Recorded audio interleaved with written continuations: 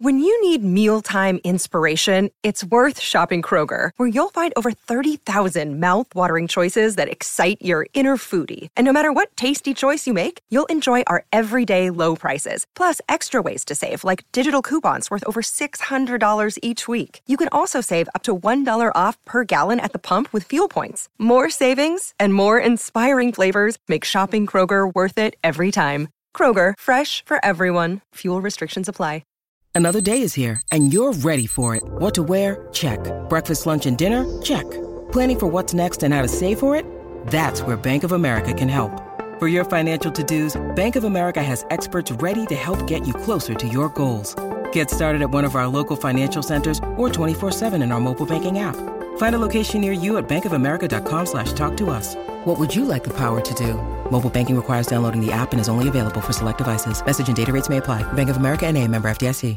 Want to witness the world's biggest football game? Head to iCanWin.com.au, predict Australia's score with a crystal ball, and it could be you and a friend at the FIFA World Cup Qatar 2022 semi-finals, all thanks to McDonald's. Maccas, together and loving it. TNCs apply.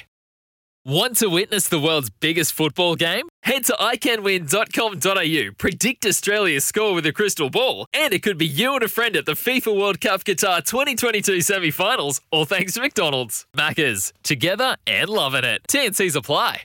Nature's Own Super B Complex 75 tablets for just $20.99 at Chemist Warehouse. Baz and Izzy might be at the beach, but the show must go on. It's the Summer Breakfast on SENZ.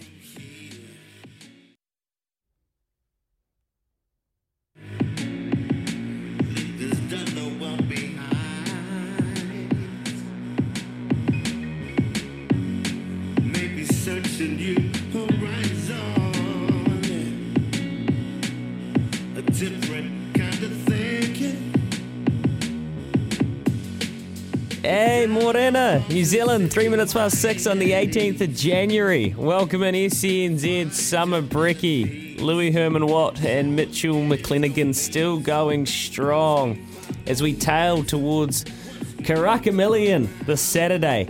So much going on around the world. Australian Open, how good was that to be back on our screens and watching awesome stuff last night. Cash Barty didn't take long at all, did she? Fantastic stuff. Thank you for your time this morning. Stay with us through till 9 o'clock. Then the Doyen Smithy takes over from 9. We'll get our sleep on it question from him regarding the Under-19 World Cup. Plenty for us to get through this morning. Let's circle back and have a look at our NFL tips because there's been a resurgence. We're still alive for a $50 bonus bet. We are. We're still alive for a $50 bonus bet. We'll get to that. As far as who we're going to catch up with, well, we're going to do it a little bit different today.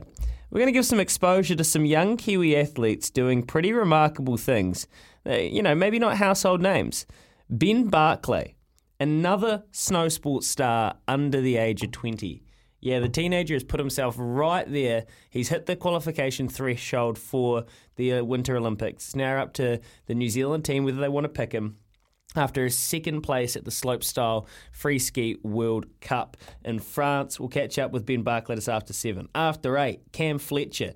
Well, speaking about a talented gloveman who's in serious nick, Cam Fletcher down there for Canterbury in the Super Smash in all formats has been on absolute fire. They play this evening against the Aces.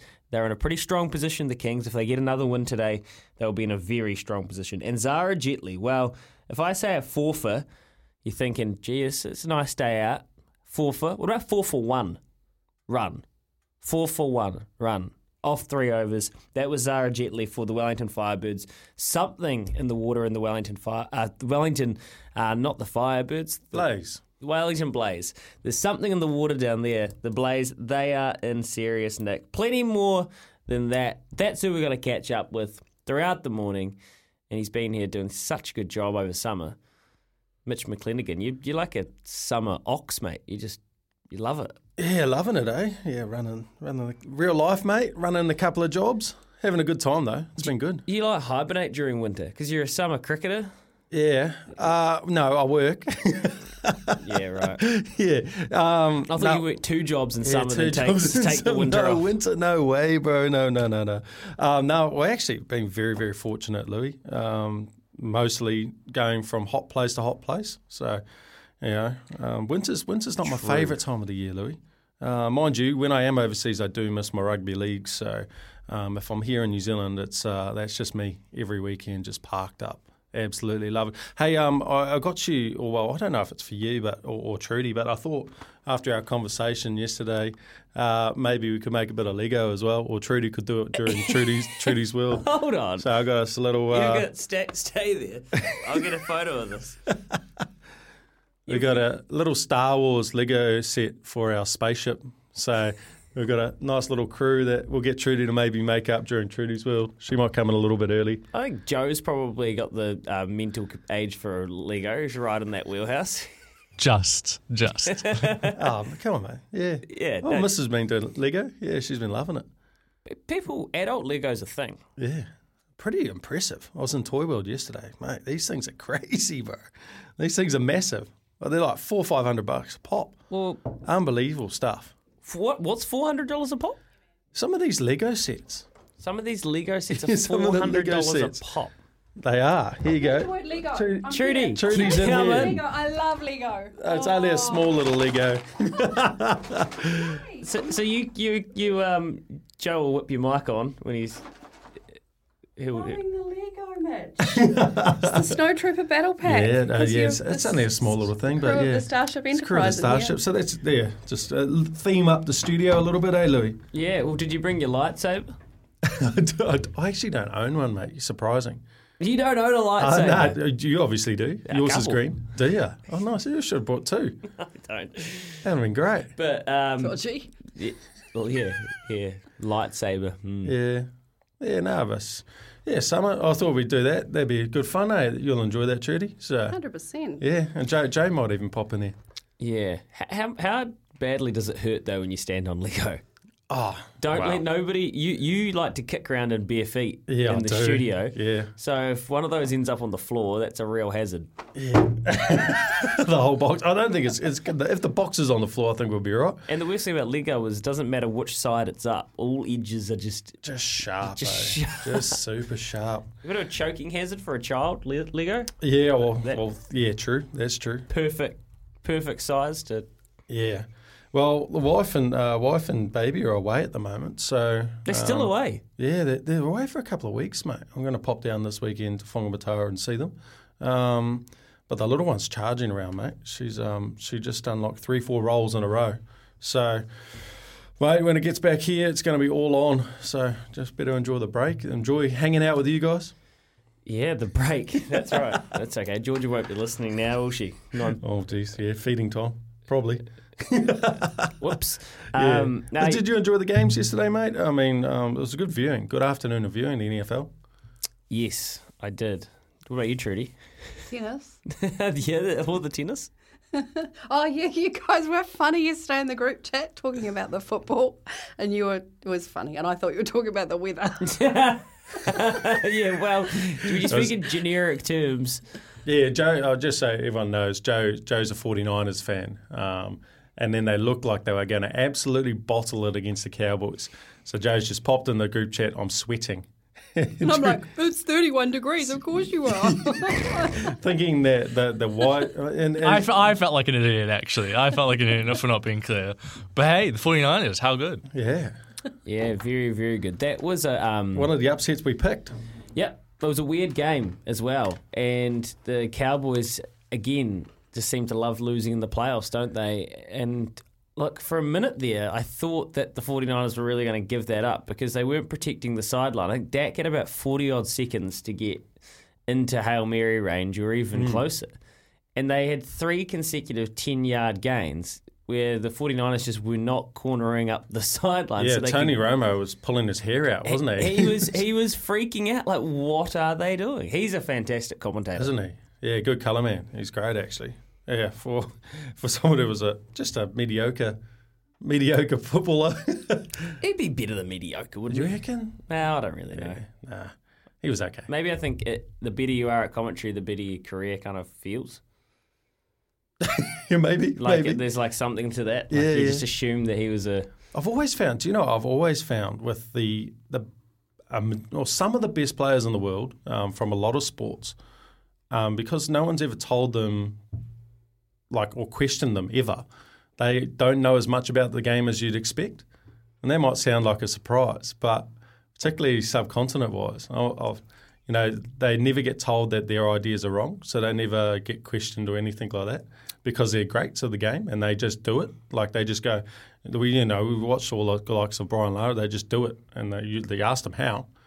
They can't really explain it. So that's probably why Tony Romo is such a good commentator, because he was good, but he was looks like he had to think about the game a lot more than a lot of other guys. So it's interesting. That's an interesting theory, and you get some superstars that are like Tiger Woods, right? That are the most analytical. The way he holds a golf club is just completely crafted. There's nothing by chance. Everything his career and his greatness was built and designed by his father and by hitting 1,000 balls. And then you get guys probably more like Cam Smith or even Dustin Johnson, John Daly. These guys that are just feel. They just pick up a club, know which way it goes, and just timing and rhythm, and just they don't overthink the game at all. And you can kind of have the same, they can get to the same level, or well, obviously not to Tiger's extent in that example, but you can get to be one of the top 5 players in the world and do it completely differently, and you can be the thinking great or the just kind of simple great. Well, that was quite classic, actually. You talk about Tiger Woods. Did you ever see the commercial for TaylorMade where they got all those guys together? Jason Day. Yes. Yeah, and Jason Day said, Tiger, how do you control that shot? And he goes, I just slow my hands down at impact. And Jason Day's just gone, mate, just talk like a normal person, actually explain it how we want to hear it. Is there something different, different tempo? It was just even to watch guys like that, like Jason Day, just go, this guy's just an absolute freak. I don't even understand what he means by slowing his hands down at impact. Crazy stuff, mate. It's just, those kind of guys, those are the guys you just love to just follow around, on and off the golf course just for a couple of weeks. Well, you will be able to. So, Drive to Survive, big Drive to Survive fans here, are we? Yeah. Have you seen it? Yes. Yep. Netflix partnering with 2 more sports. I don't know if you saw this over the last week. And they've already started filming. Have they? PGA Tour. And there was a list of about 20 guys that are going to be getting followed around for the, I think there was about 8 tournaments, the players, all the FedEx, obviously the 4 majors. And then the other sport was tennis. And the Netflix crews are already at the Australian Open, and everyone's already saying, how good's the Djokovic episode going to be of Drive to Survive? Yeah. So the Drive to Survive, it was kind of, I saw somebody say it's for the golf, it's more like drive, pitch, and putt to survive. Yeah. The tennis serve to survive, I guess, or whatever it is. But so those are, after the Drive to Survive, the original, the Formula One show, everyone was thinking, how good's this? This is a sign. And I've got no doubt that Formula One, the success Formula One is about to go through in the boom period, which it already is, following on from Max Verstappen and Lewis Hamilton's controversial last race and season. The boom period they're about to go through as a sport is 100% directly tied to that Netflix and that broadening of their audience base by realising that sport isn't competing with sport anymore. Sport is competing with entertainment and competing with TikTok, with digital. That's great. And I think so I was always wondering what sport was going to do it next. And for me, I was thinking, how good if they got it in, they went and did something around in the UK jockeys room, or even the Australian jockeys room, did a Ride to Survive sort of horse racing thing. That's exactly what a sport like horse racing that might have not marketed itself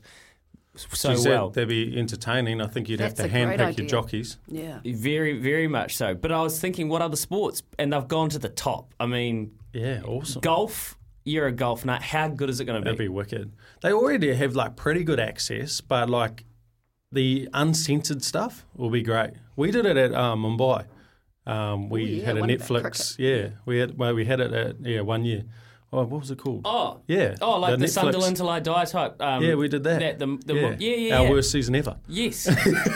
Was that? I must admit I hadn't seen that one. I watched the Sunderland Till I Die, but I'd never watched the Mumbai one. Yeah, watch it. Is it? So was that season? I think you'll find it. Yeah. How'd you come across? I don't know. I haven't watched it.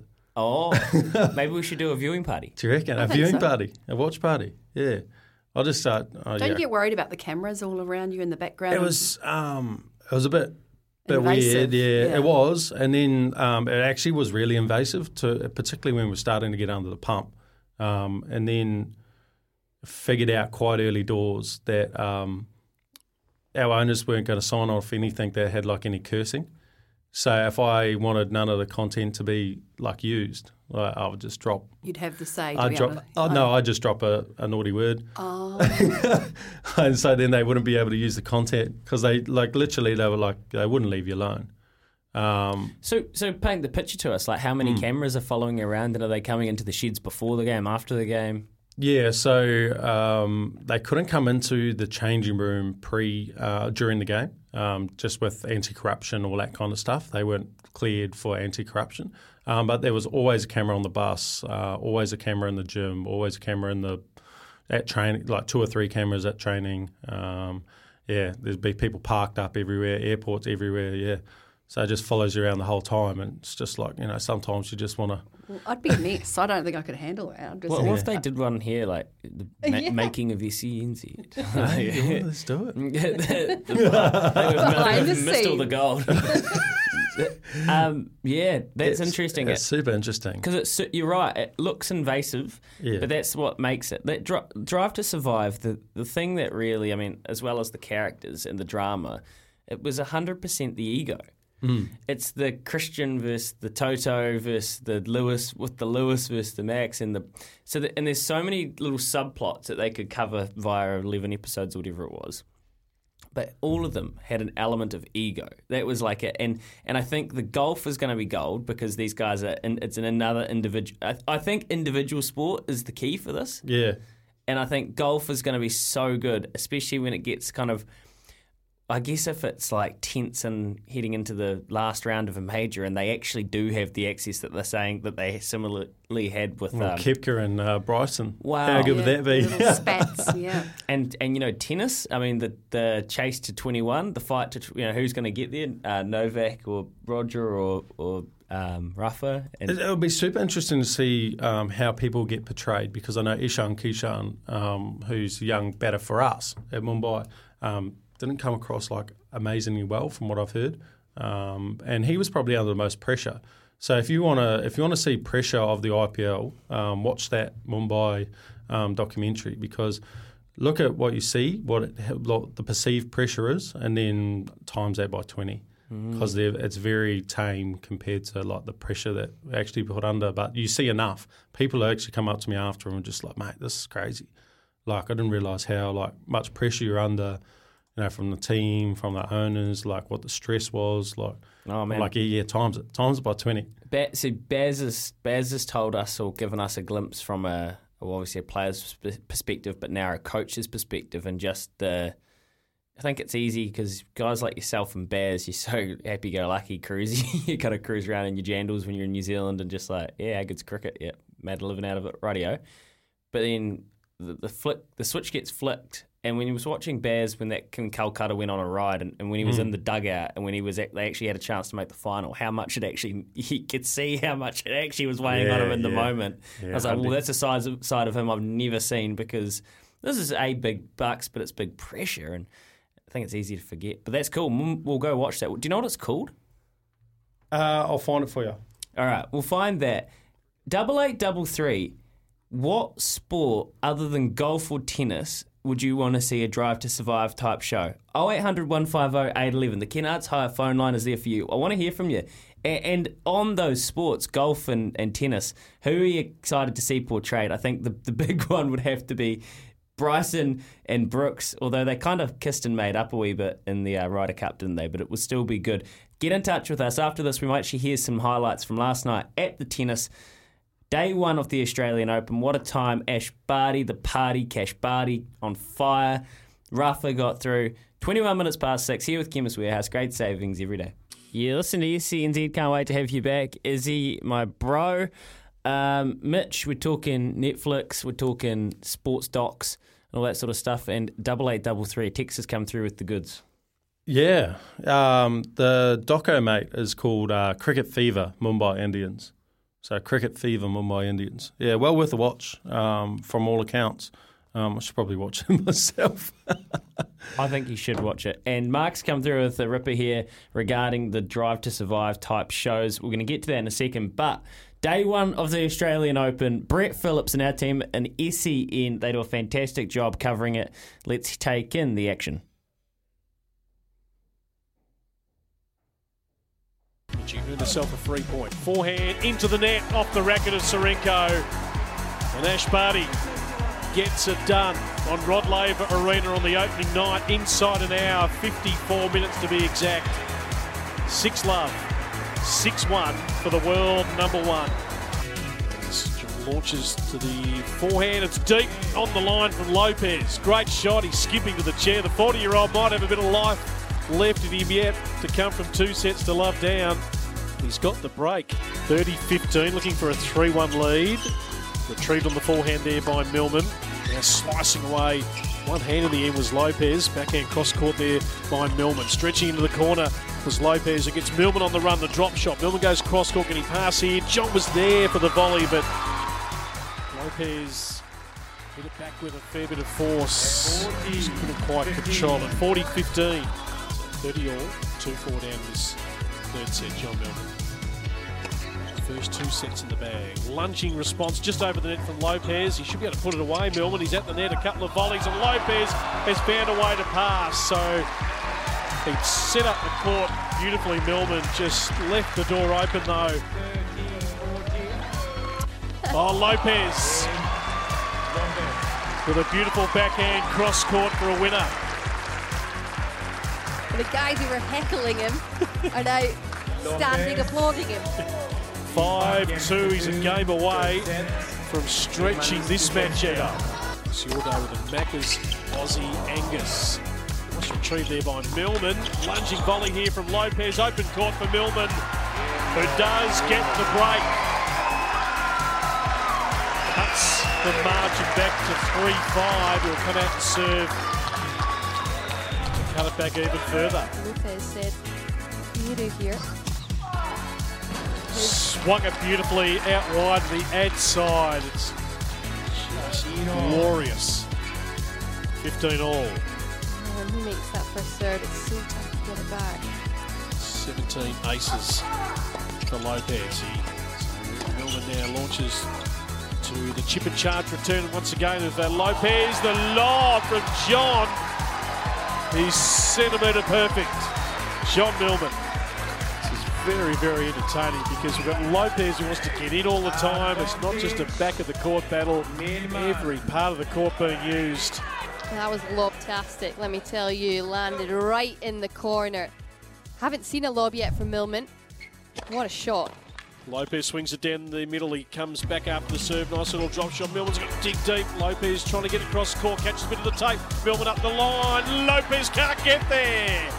That's some sort of point.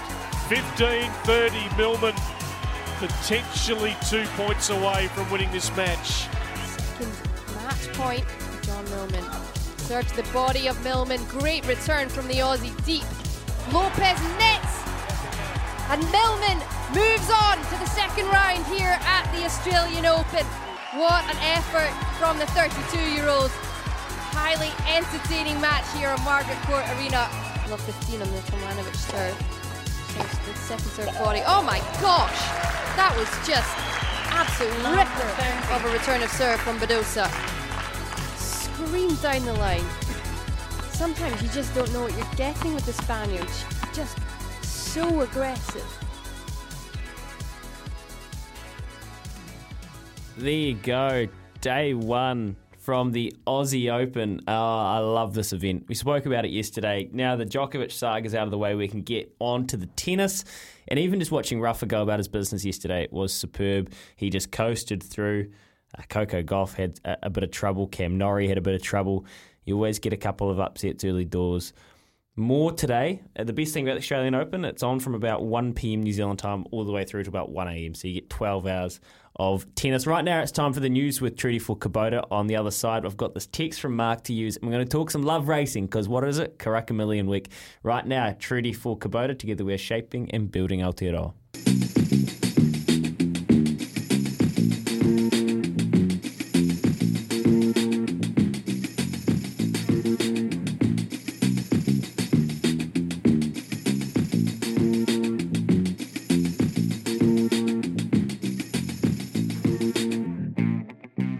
SENZ Summer Brekkie.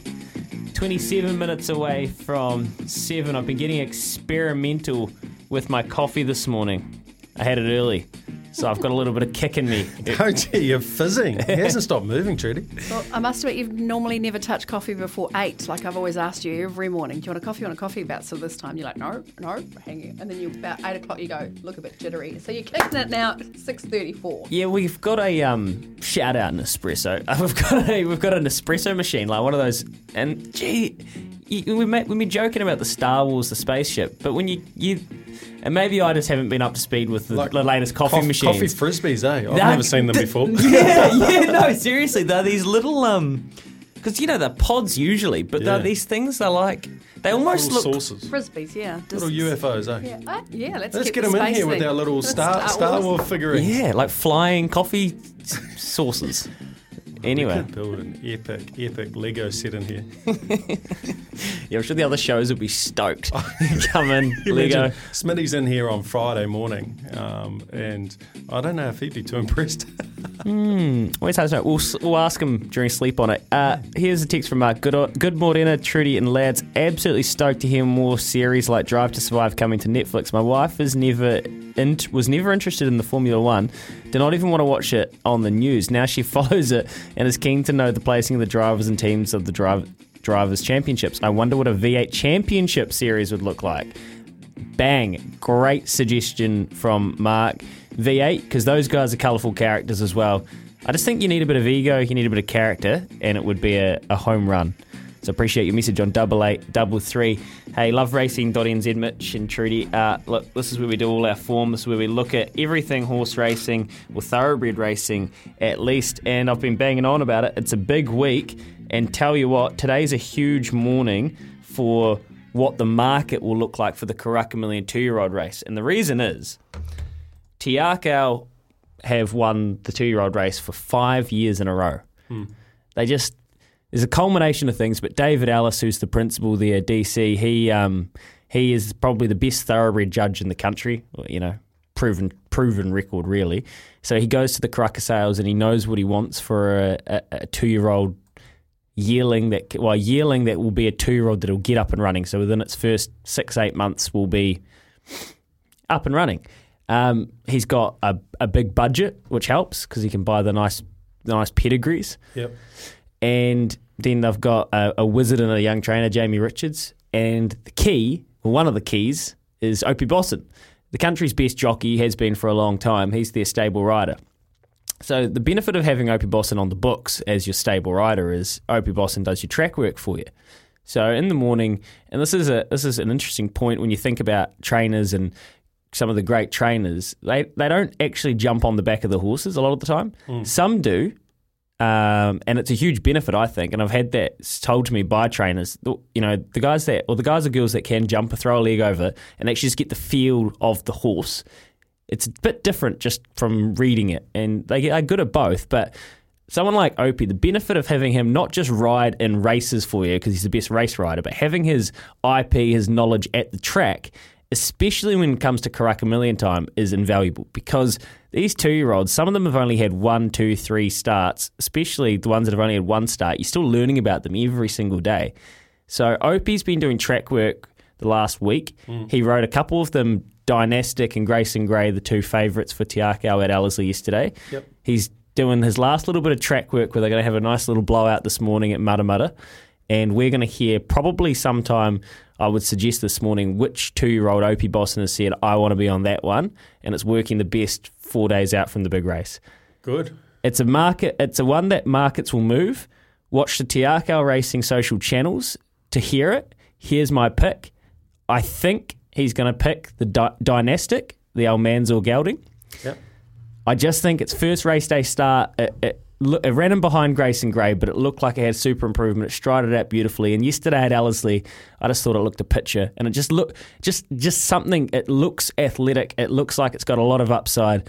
That's my pick. I'm flying a bit blind there. We'll find out a little bit later this morning and watch the market move in the futures. Or the futures might come down by then, actually. But tomorrow when we do the live barrier draw here on SENZ at 11 a.m. with Ian moving Smith. at the moment, mate, after that news. Look at that. Jeez, look at the power of you, Louis. Aha. Look at the power of you. Yeah. Yeah, we've got big boards in here. We can see the markets fluctuating. Tomorrow at 11 o'clock with Smithy, Mick and me are going to come into studio. We're going to do the live barrier draw, live and exclusive on SENZ, New Zealand Bloodstock and Auckland Thoroughbred Racing. They're giving us the power, and we're going to do it and watch the markets move. Then we'll know who's going to be right. We'll definitely know who Opie's going to be riding. And I tell you what, as the BGP lads say, there's only one Opie Boston, and on Karaka Million night, it's a formula you don't really want to mess with. Te Akau, Opie. So if he picks Dynastic, which I think he might, watch it move. Exciting stuff. Beautiful. Good. I'm learning about this every day, mate. I tell you, too much else, but seriously, the power of a great track work rider, and especially the top jockeys that come and do a lot of your work for you. So guys like in Australia, like James McDonald, a huge relationship with Chris Waller. Yep. Having him, they've got good track work riders and they can get the horse to a point. But having those top jockeys or Huey Bowman come and sit on the horse on a Tuesday and a Monday morning, just give it a gallop. Just, okay, maybe blinkers, maybe just back it off a little bit before the race. Is that last little bit of just how it feels under you, invaluable. So that's where I'm at. And after this, we're going to give you a chance to win a $50 bonus bet, and you might be able to have a little dabble, Mitch. Yeah, put it on Dynasty, eh? Hey, let's get in there. Hey, no one wins it today. I'm taking the $50 home. Is it a tough quiz? One of them, one question's a little bit was tough for me. Not one that you would think though. So, 0800 150 811. Karaka Million week. Don't tell me you're not fired up. Come and take us on for a $50 bonus bet. Give us a call. Quizzy, Mitchy, Dag up after this. Let's get stuck in. Can you feel it? Can you feel it? It's Quizzy Dag with Ashley and Martin. Regrow your hair. Search Ashley and Martin today. You know what time it is, it's Quizzy Dag. A quiz that keeps on giving like a skipper bass. Louis, Trudy, Kez and Joe not wants to brag. But good luck to our quizzies, cause this ain't in the bag. 0800 150 811 now, give it a go. That's right, you heard the great man. Give us a call on 0800 150 811 with your chance to win a $50 bonus bet here, thanks to Ashley and Martin and the TAB. Well, yeah, we've got a great quiz for you today, team, and geez, the lines are lighting up, so hopefully we can get this $50 bonus bet out so I don't have to spend it on your behalf. We're going to go to the phones. Damon, how are you, mate? Yeah, good, thank you. Yeah, you sound great. Yeah, fantastic, mate, fantastic. All right, you know your tennis? Not really, but I'll give it a crack. Oh, good man, love it. That's right. Good attitude, love it. How many Aussie Opens has Novak Djokovic won? Oh, 9. Yes, my man. What a stab. What a stab. I don't know my tennis, but I'm also a massive tennis fan. I read that one the other day, so I did know that one. Oh, did you? Good man. Sweet. Which franchise has won the most A-League premierships in history with 4? Sydney? Oh, mate, that's Wow. Yeah, that was terrible from you, Joe.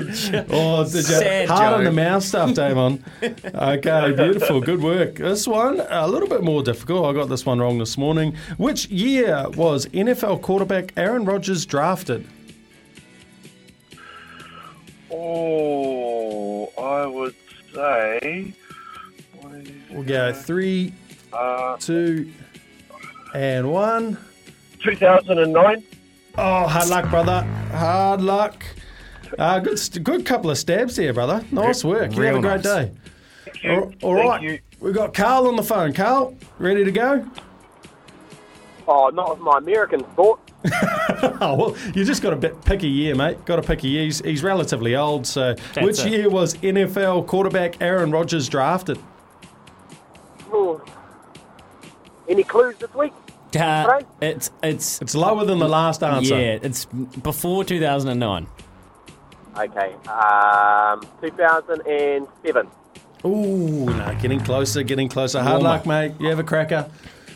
All right, we've got Pistol Pete on the phone. Pistol Pete, how are you? Good, thanks. Morning, lads. Oh, how are we? Pistol. How are we? All right. Which year was NFL quarterback Aaron Rodgers drafted? 2004. Oh, no. Oh, Pete, you have a great day, brother. See you, Pistol. Lucky. All right. Okay, Jade, how we going, Bit mate? grumpy there, Pistol. Cheer up.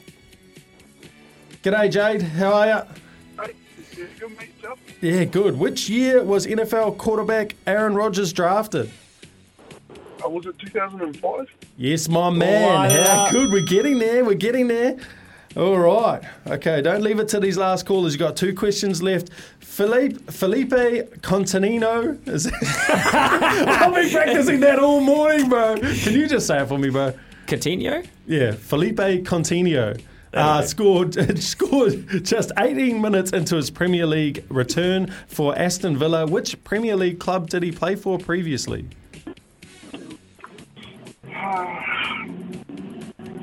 Middlesbrough. Middlesbrough? No. Hard luck. Thanks, bro. All right, end of the country-ish. All right, Wade, how are you, mate? Louis, you're going to say the name and I'll just say the rest of the... Philippe Coutinho played for...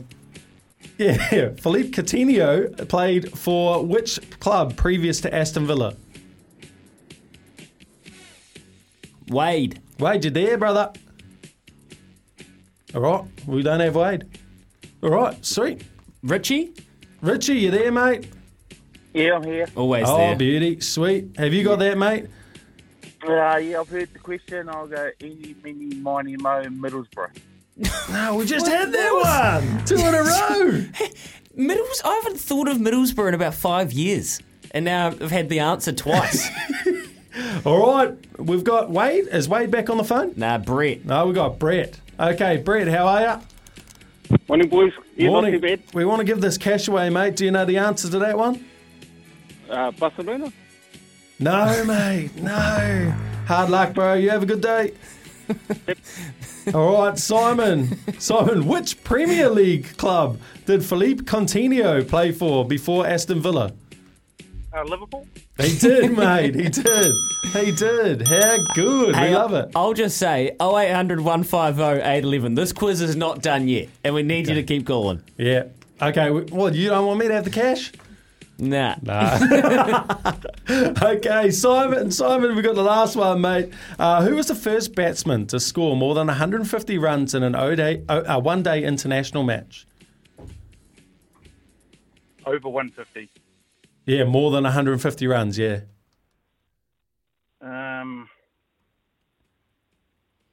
3, 2, 1. Take a stab. Chris Gale.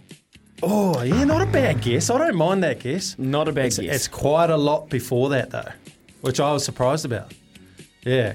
Okay, so Jordan on the line. Jordan, Oh, morning. how are you? Who was the first batsman to score over 150 runs in a one-day international match, mate? Glenn Turner? Oh! It was, bro. How good. Hey, the quick fingers. Nice work. Our prize winner, Quicker Jordan. fingers than Joe's. Awesome, bro. Well, what a way to start your Tuesday. Any ideas you're going to jump on Louis' pick if Opie Bossum gets the ride? I've had some bad luck with all those picks lately. Have ya? Yeah, bad luck. That's right. Yeah. You running on Baz's luck, are you? Yeah, I went on roaster the other day. Stephen McIver, that finished like second to last. Or you're taking picks for Stephen McIver? Oh, I thought I'd give him a go. Oh, yeah. Well, when he said the Cowboys going to win by 20. Yeah, well, he was tipping with his heart, not his head, wasn't he? Well done, Jordan. Awesome, Fair Jordan. play to you, mate. All right, beautiful. Well done, mate. Not happy with your hair loss? Make today your turning point and search Ashley and Martin online. It's Trudy's world. It's Trudy's World. It's Trudy's World. It's Trudy's World. It's Trudy's World. 2 minutes to 7, and joking about how our fancy new studio is so fancy, flash and futuristic, and the espresso machine is like flying frisbee Jetsons like space vibe. Mitch has arrived with Star Wars Lego this morning. Team building in the new building, like literally. Nice touch, Mitch, bringing the Lego. Here's the instruction booklet, so you guys will throw that away, right? Because that's what we that's do. such a stereotype. But yes. Talking stereotype, I'm sorry, but look at this little bag. Like, they've gone all emoji, like the little faces on the Lego. When I used to play it as a kid, they were yellow, which was inappropriate. But now there's every shade of face. Look, there's a pale one, and a medium one, and well. a dark. And there were expressions and lipstick. And the little guys, if you line up these little minifigures that were made, 340 million of these little minifigures, line them in a line, made last year, that would make the distance from London to China. No way. They lined up all the little baby minifigures. Crazy. Who Lego sort facts. that out? Lego stands for play well, by the way. Oh, Yeah, and don't leave on the floor. Yeah. Thank you, Trudy. Coming up to 7 o'clock now, Ben Barclay, one of our skiing sensations, another teenager doing great things on the world stage, coming up out of Europe after this, off to chase down some McCafe coffee. Trudy's back with the news for Kubota. Together we're shaping and building Aotearoa. Nature's Own Super B Complex 75 tablets for just $20.99 at Chemist Warehouse. Baz and Izzy might be at the beach, but the show must go on. It's the Summer Breakfast on SENZ.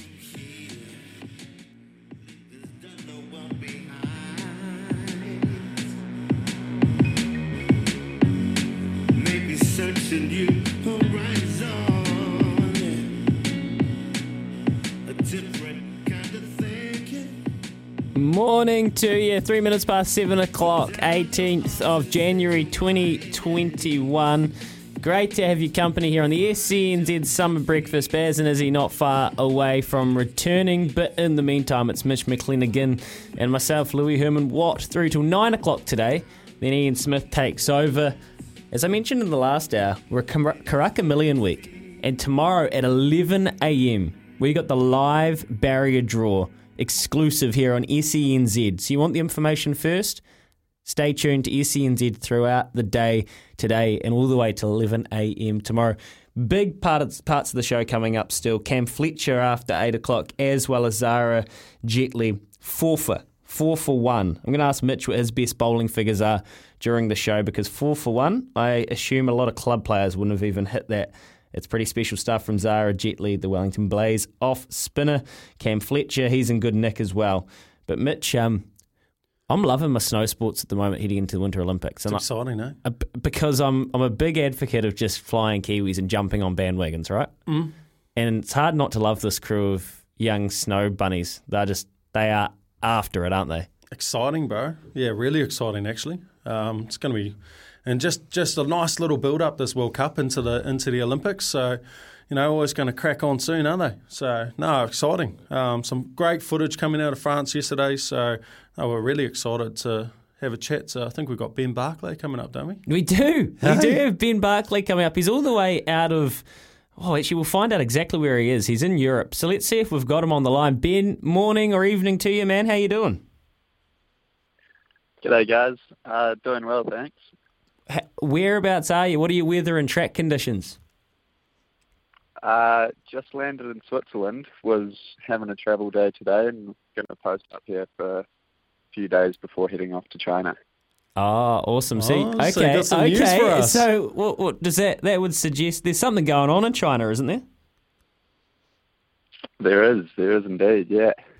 Nice. So is that official now, Ben, or you still waiting for some news? Yeah, after the result in France, managed to snag my spot in the end. Awesome, brother! Congratulations, Ben Barclay, a member of our New Zealand Winter Olympic team, by the sounds of it. So, for context, a silver medal, a silver podium spot at the FIS Free Ski Slopestyle World Cup in France. And it sounds like the Olympics has been your dream and your goal for a long time, man. And you were just trying to do what it took to qualify. And then this result, for whatever reason, it's just you've over-exceeded your own expectations. Does that sound about right? Yeah, definitely. the qualification period for the games was about 2 years long, and took a while of just trying to accumulate points little by little at each event, and came down to the last one. So beyond stoked to be able to do well and qualify. Nice, Ben. So you obviously had a number in mind. What number did you have to finish to qualify for the Olympics? It wasn't a set number. There was just a few people that I needed to try and stay ahead of, and as a whole, it was just to go out there and ski my best. Nice, bro. I mean, your second run, a score of 82.71, you had 11 skiers behind you. I'm picking there was a couple of those blokes in there who you needed to go past. That must have been pretty nerve-wracking. Yeah, absolutely. It was a long wait. Wasn't too nerve-wracking at the start because I was pretty convinced that it wasn't going to hold. But then once there was maybe 5 people left or so, it started getting pretty scary, knowing that there was actually a chance of staying on the podium. So, yeah, it took a while, but was stoked in the end. I reckon get used to it, mate. It's it'll become easier and easier the more you do it. What do you reckon it was about the mentality of going in here, like having a clear objective that freed you up to actually get your best ever result? Because there must be a connection, right? Yeah, still trying to work that out, to be honest. But I think for the most part was just managing to focus on the only thing I could control was my skiing, as opposed to thinking about everything else going on, and I think that kind of just clicked. Nice, bro. You went to the Youth Olympics in 2020. You finished 15th and 16th. In that period between now and then, what do you think's changed in the way you're skiing, or like you say, in the approach you take to each run? Yeah, after that event was definitely wanting some redemption. It wasn't the result I was looking for, and just had a lot of time training and a lot of different events to gain some experience between then and now. What's your support network like when you're away from home, Ben? Because we spoke to high performance manager and CEO of Snow Sports NZ last week, and the kind of upscaling of New Zealand's program in general, and having to support all of you young athletes, and there's a real kind of golden period coming through. So what sort of support network are you working with away from home, and are you in touch with high performance Snow Sport, high performance and that sort of thing back here? Yeah, absolutely. It's a very tight network overseas in person, but the support network is huge back home, with everyone just virtually helping out and sorting out all the logistics behind the scenes. So it's a big job that goes into it, but there's heaps of very helpful people that make my life a bit easier. Makes sense, mate, and I think that's the best way to go, especially when you're that far away from home. So Olympics now, off to China. You obviously don't want to get too far ahead of yourself, but is there something in you that says, you've got momentum and you're trending in the right place? I'd definitely like to think so. Or hope so. So we're definitely going in there giving 110% effort and see what happens. And is there anyone who wasn't at the World Cup event who you've got your eye on chasing down? I mean, there's obviously be great honour, obviously, to back this up and get an Olympic gold medal or silver. We're going gold, mate. We're going to pump it up one more. Why not? Yeah, no one really that I got my eye on in particular. More just my personal goals to ski the best that I can, and everything else will fall into place.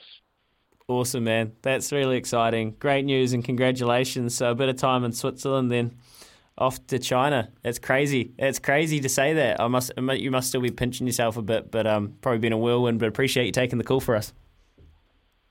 Cheers, guys.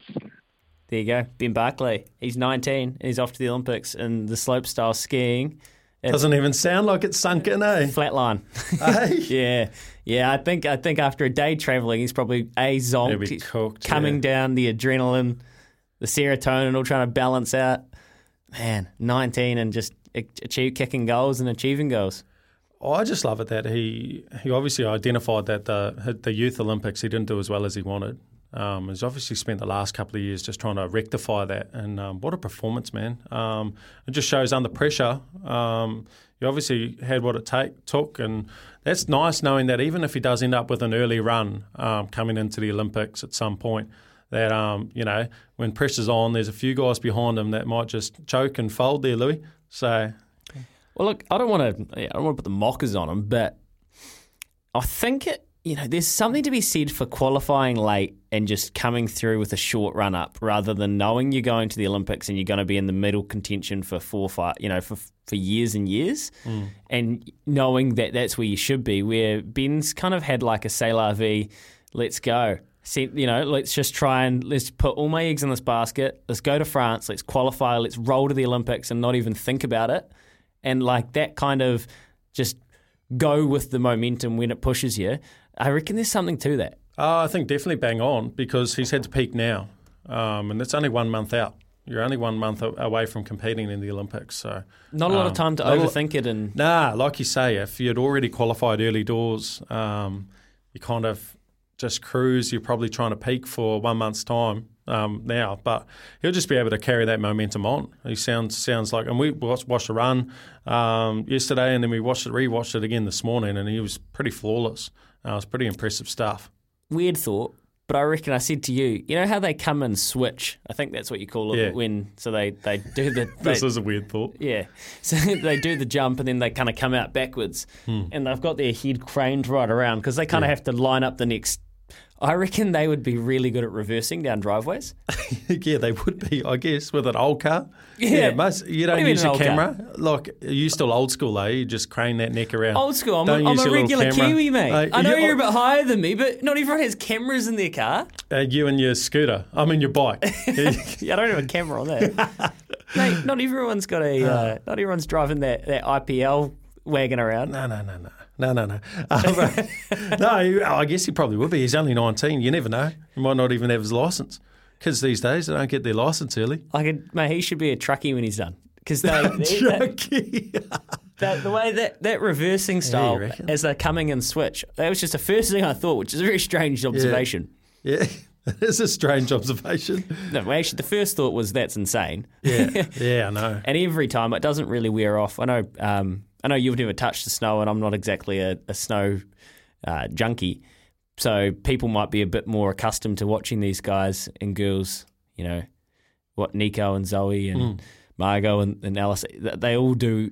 There's something about it that's just mesmerising. I think it's the pace. I think it's the adrenaline. And as I say, nothing spun me out more than when and it's kind of a little bit different on slopestyle, but it's still steep. Nothing spun me out more when I went to Cadrona and I saw the high performance pipe that they were working on. Oh, yeah. And how steep it is. It looks on TV like it's flat because that's the easiest way to watch it. Yeah. But for them to have the momentum and be able to get to the speeds they need to actually get off the ground and flip 3 times and rah-de-rah, it is, I don't know the exact angle, but it's seriously like it's... oh, really? It's not Baldwin Street, but it's, it's definitely College Hill. Oh, yeah. So, yeah, well, I guess the crazy thing about sports like this is they just keep on taking it even further every time. And it's one of those sports that's just evolving so quickly. So it's exciting to watch. I'm actually fizzed up for this Olympics, mate. Great call on that, because I remember we spoke to Nico Porteous last year, Baz and me, and he said, what, you got anything that you're cooking up? And he goes, yeah, but I can't tell you. Yeah. I'm like, what? Come on, mate. He's like, nah.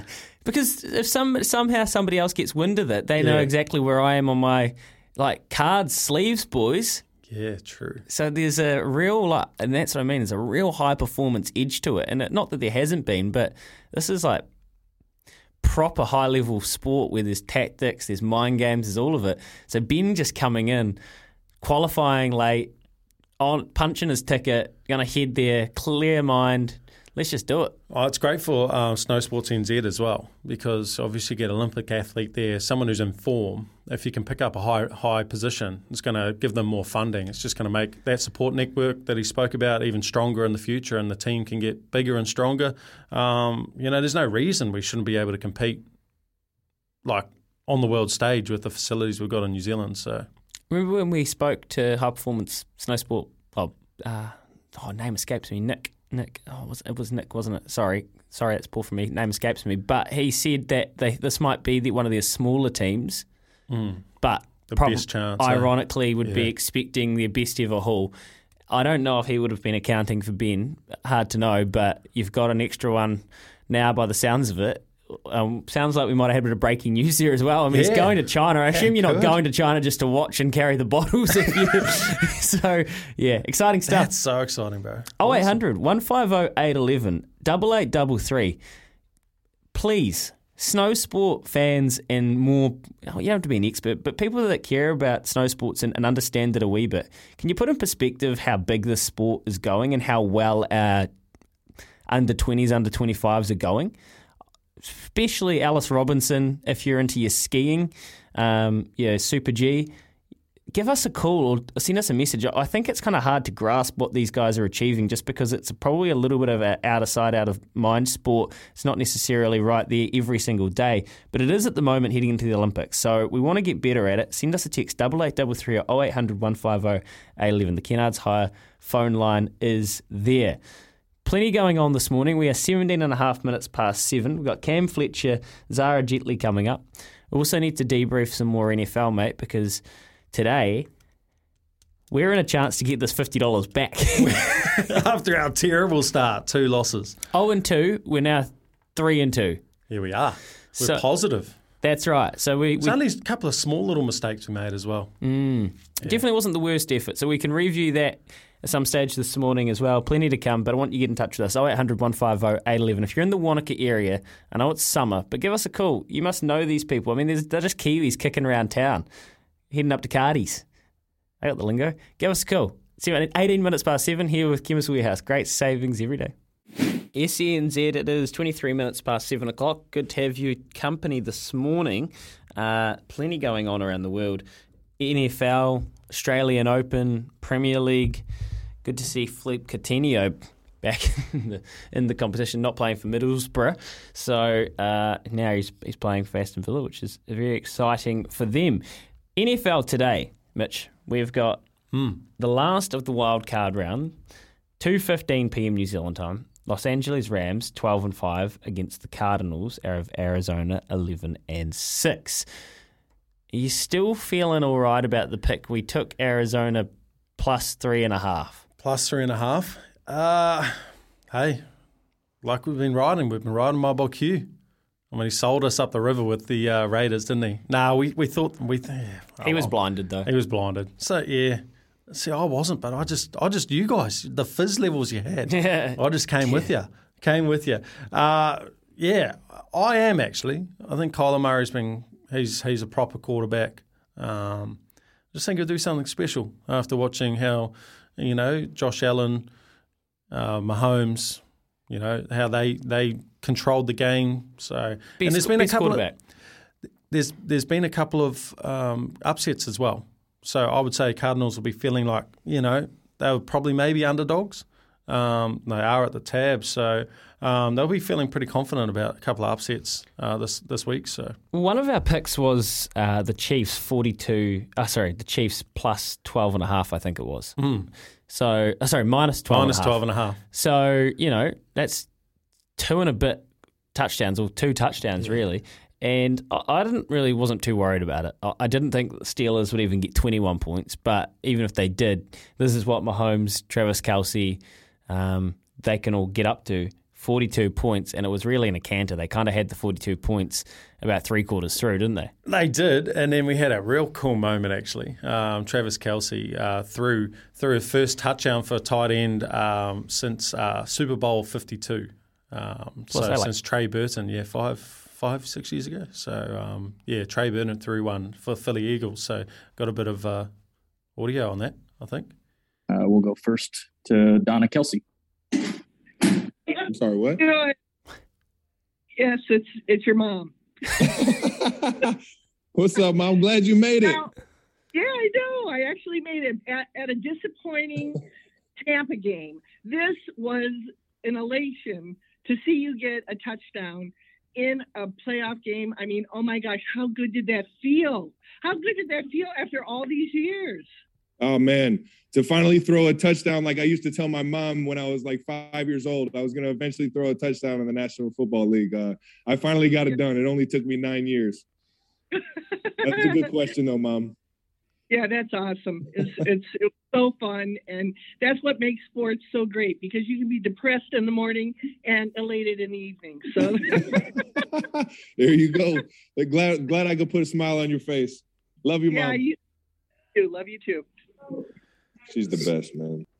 So how good is that, Louis? So Travis Kelce, a tight end for the Chiefs, he threw a touchdown. And they don't usually throw touchdowns. They don't usually throw touchdowns, but that's just the the flexibility of this Kansas Chief offense. And in the press conference, get surprised on Zoom. They throw it out to a few fans to ask a few questions, and it was his mum, Donna Kelce. Yeah, Donna Kelce. You can hear him go, hey, what? So good, mate. Yeah, I quite like moments like that. I remember back when Steph Curry was bringing Riley, I think, his oldest daughter. This was back. Wow, that's crazy that the Warriors were winning those titles like 7 years ago. But back then, and it was just comedy. The kids tearing around the press conference or parents being involved. Do you ever had anything like that? Oh, you see it around the Black Caps and stuff with the kids. Yeah, they love it. The Munros, kids are always there. They're like so fizzed. I reckon Colin Munro's son, Connor, has maybe every single Aces home game would line up, or Black Caps would line up, get signatures every single time. Just absolutely fizzed up. Of his dad's mates? Yeah, of everyone. Or he comes sit, him or Chloe would come sit on our laps. So, Chloe would come sit with me, Connor would sit with Munners, and they'd, grab the flag or the bat off the person coming to sign and then hold it for us while we signed it. It's, just really cool moments like that where they're part of, the signing sessions and just being around the team and coming for the team song. Yeah, those moments are awesome, man. What do you reckon if your mum came to your mum and dad or a family member came to a press conference? What do you reckon the number one question they would have for you? No, I guess you're going to text me back. Do you reckon they'd come to the press conference just to say, hey, I haven't seen you for a while. Are you going to give me a call? How you going, man? Oh, terrible, yeah. Yeah, Mum would probably be like that. Bit shoddy on the comms, are you? Yeah, I'm so poor on the comms, mate. So poor. Well, at least you're, I guess, honest with it. Oh, yeah. So, yeah, I feel bad sometimes because I just get things just move so fast, mate. It's bad. This is the bloke that had 3 naps on Sunday. This is the first 3 naps I've had for a long time, mate. Things move so fast. Oh, come on, bro. Not a lot of time. Come on, bro. Yeah, she's hectic at the minute. No, she just lives around the corner, so we see her quite a bit. Oh, okay. Yeah. Cook, yeah. She's probably just... She wants to know because she wants to come around for a steak, mate, on one of the best barbecuers you've ever seen, Lou. Into your meat, aren't you? Yeah, love it. Yep. Love it. Fair enough. Okay. Well, it sounds like we're all going to yourself? party it. Yeah. Oh, yeah. Big time. I just rocking a little Weber Q. All good. Just nice, simple, not overcomplicated. Don't have one of those braziers. Has Clado got his barbecue yet? I think Clado's in massive trouble in general because I don't think he does. Oh no! Shocking. I think he got sucked in with that busy time of horse racing over Christmas, New Year, and he might have run out of punting money. So just quietly. Oh, you and him on the same punts, are you? We were. I'm back. Good weekend. Good. I'm back. Good. Into Karaka Million week, seeing a bit of form, finding a bit of form. Sunday, I got a couple out of the middle. Okay. Yeah. So you feel like you're going to be on the winner? You're going to be our Opie Bossum leading into Karaka Millions? It's one of the great lead-ins. What horse Opie picks. Anyway, Donna Kelce asking her son Travis, who threw a touchdown. Didn't even catch. Well, he caught some, but he threw one in the post game. That's a great little bit of audio. Good find there, Mitch. It's 7:30. Trudy with the news for Kubota. Together we're shaping and building New Zealand. Then we'll have a look and see if we can find some interesting sports stories from around the world. Here we go.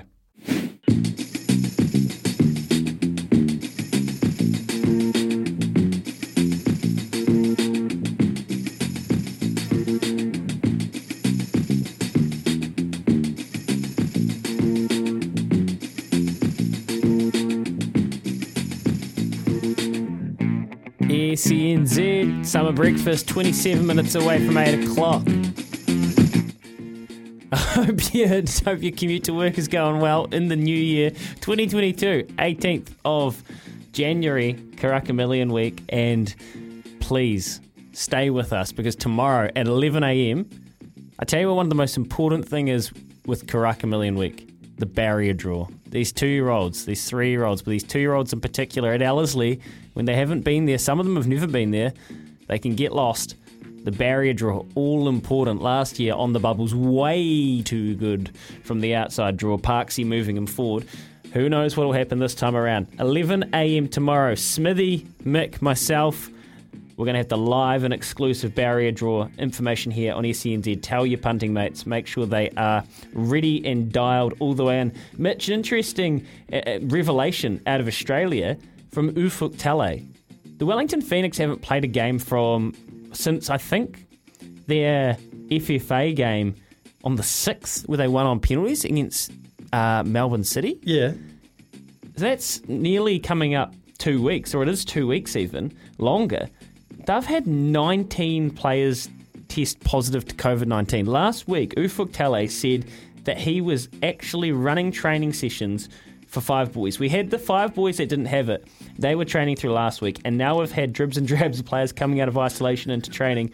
We've had to modify what they were doing in sessions because we've never lived through this previously, and we don't know what will happen when they come back from COVID. So we're mindful of trying to build them back up again. This is crazy when you think about how different the Aussie landscape is to New Zealand at the moment. I was saying this when the Big Bash was going through all of their changes and we didn't really know what was going to happen, but 19 people from the Phoenix organisation. Mate, that's unbelievable. You feel like you just stuff the other 5 blokes in the room with them and just say, okay, we'll just take a couple of weeks off, fellas. Well, they haven't played in so long. I think they're way out of rhythm. I don't know. They've had 2 matches postponed now. I think they've got a game, but it's not scheduled for another at least 5 or so days to the back into this weekend off the top of my head. So, yeah. Surely that's going to get moved as well. That's crazy. 19 players. It's pretty much the whole squad. It is, isn't it? Like, what do they do? Where do they go? Like how many games can they miss? Well, this is the question, right? And when we spoke about with Tony Kemp on Thursday last week, and you can go back and listen to the podcast on the Baz and Izzy for Breakfast podcast channel, what the NRL is going to have to do. And, is there any sort of, there was some murmurings that maybe like a modified bubble, a modified kind of, everybody goes to one place or one state is going to have to happen again, or you just run the comp and it's the deepest NRL competition and the weakest NRL competition because, say, the Warriors or the Titans or... so have their second grade teams. So they're playing the Melbourne Storm who haven't been struck down as bad, and you're going to see 65-0 games, these Australian competitions. So I don't know if you're hearing anything out of the Big Bash at the moment. I mean, I know Munna's got COVID. Is he back playing yet? Yeah, he's returned to training. I don't know if he played last night. I know the Scorchers played last night. I can double check on that. But yeah, that's crazy. It's the NRL. If they can't, if the A-League can't control their players, how is the NRL going to control their boys? Yeah, it's a fair point. Well, the only positive thing is that they're probably not in competition at the minute. So most of the lads have probably just sent it, already caught it. It'll be good to go by the start of the comp. It's not something to joke about, but far out. Like, there's no way you're going to keep those boys indoors. Well, all it takes is a couple, and I think what you've seen in Australia is that I know they've brought back some restrictions, especially in Sydney, but it's really pretty fast and loose over there. So it's just like our Prime Minister here saying it's going to be in the community at some stage. I think the bosses of NRL are pretty resigned to the fact that it'd be nigh on impossible to avoid it. How do you mitigate it? Kempe was saying put them back in a bubble. This isn't about this year. It's about 5 years, 10 years. It's about preserving the integrity of the competition and how we reflect on it, which I thought was interesting. I think just from what we're seeing, they're just going to forge on. And I reckon if you're a first grade player around or a top club player around Sydney or Brizzy or New Zealand, get there, get in the best shape of your life, and you will be playing in NRL Rugby League. Yeah, true. And when it comes to the contracting as well, there's going to be some people who are going to get opportunities, bro. You're right.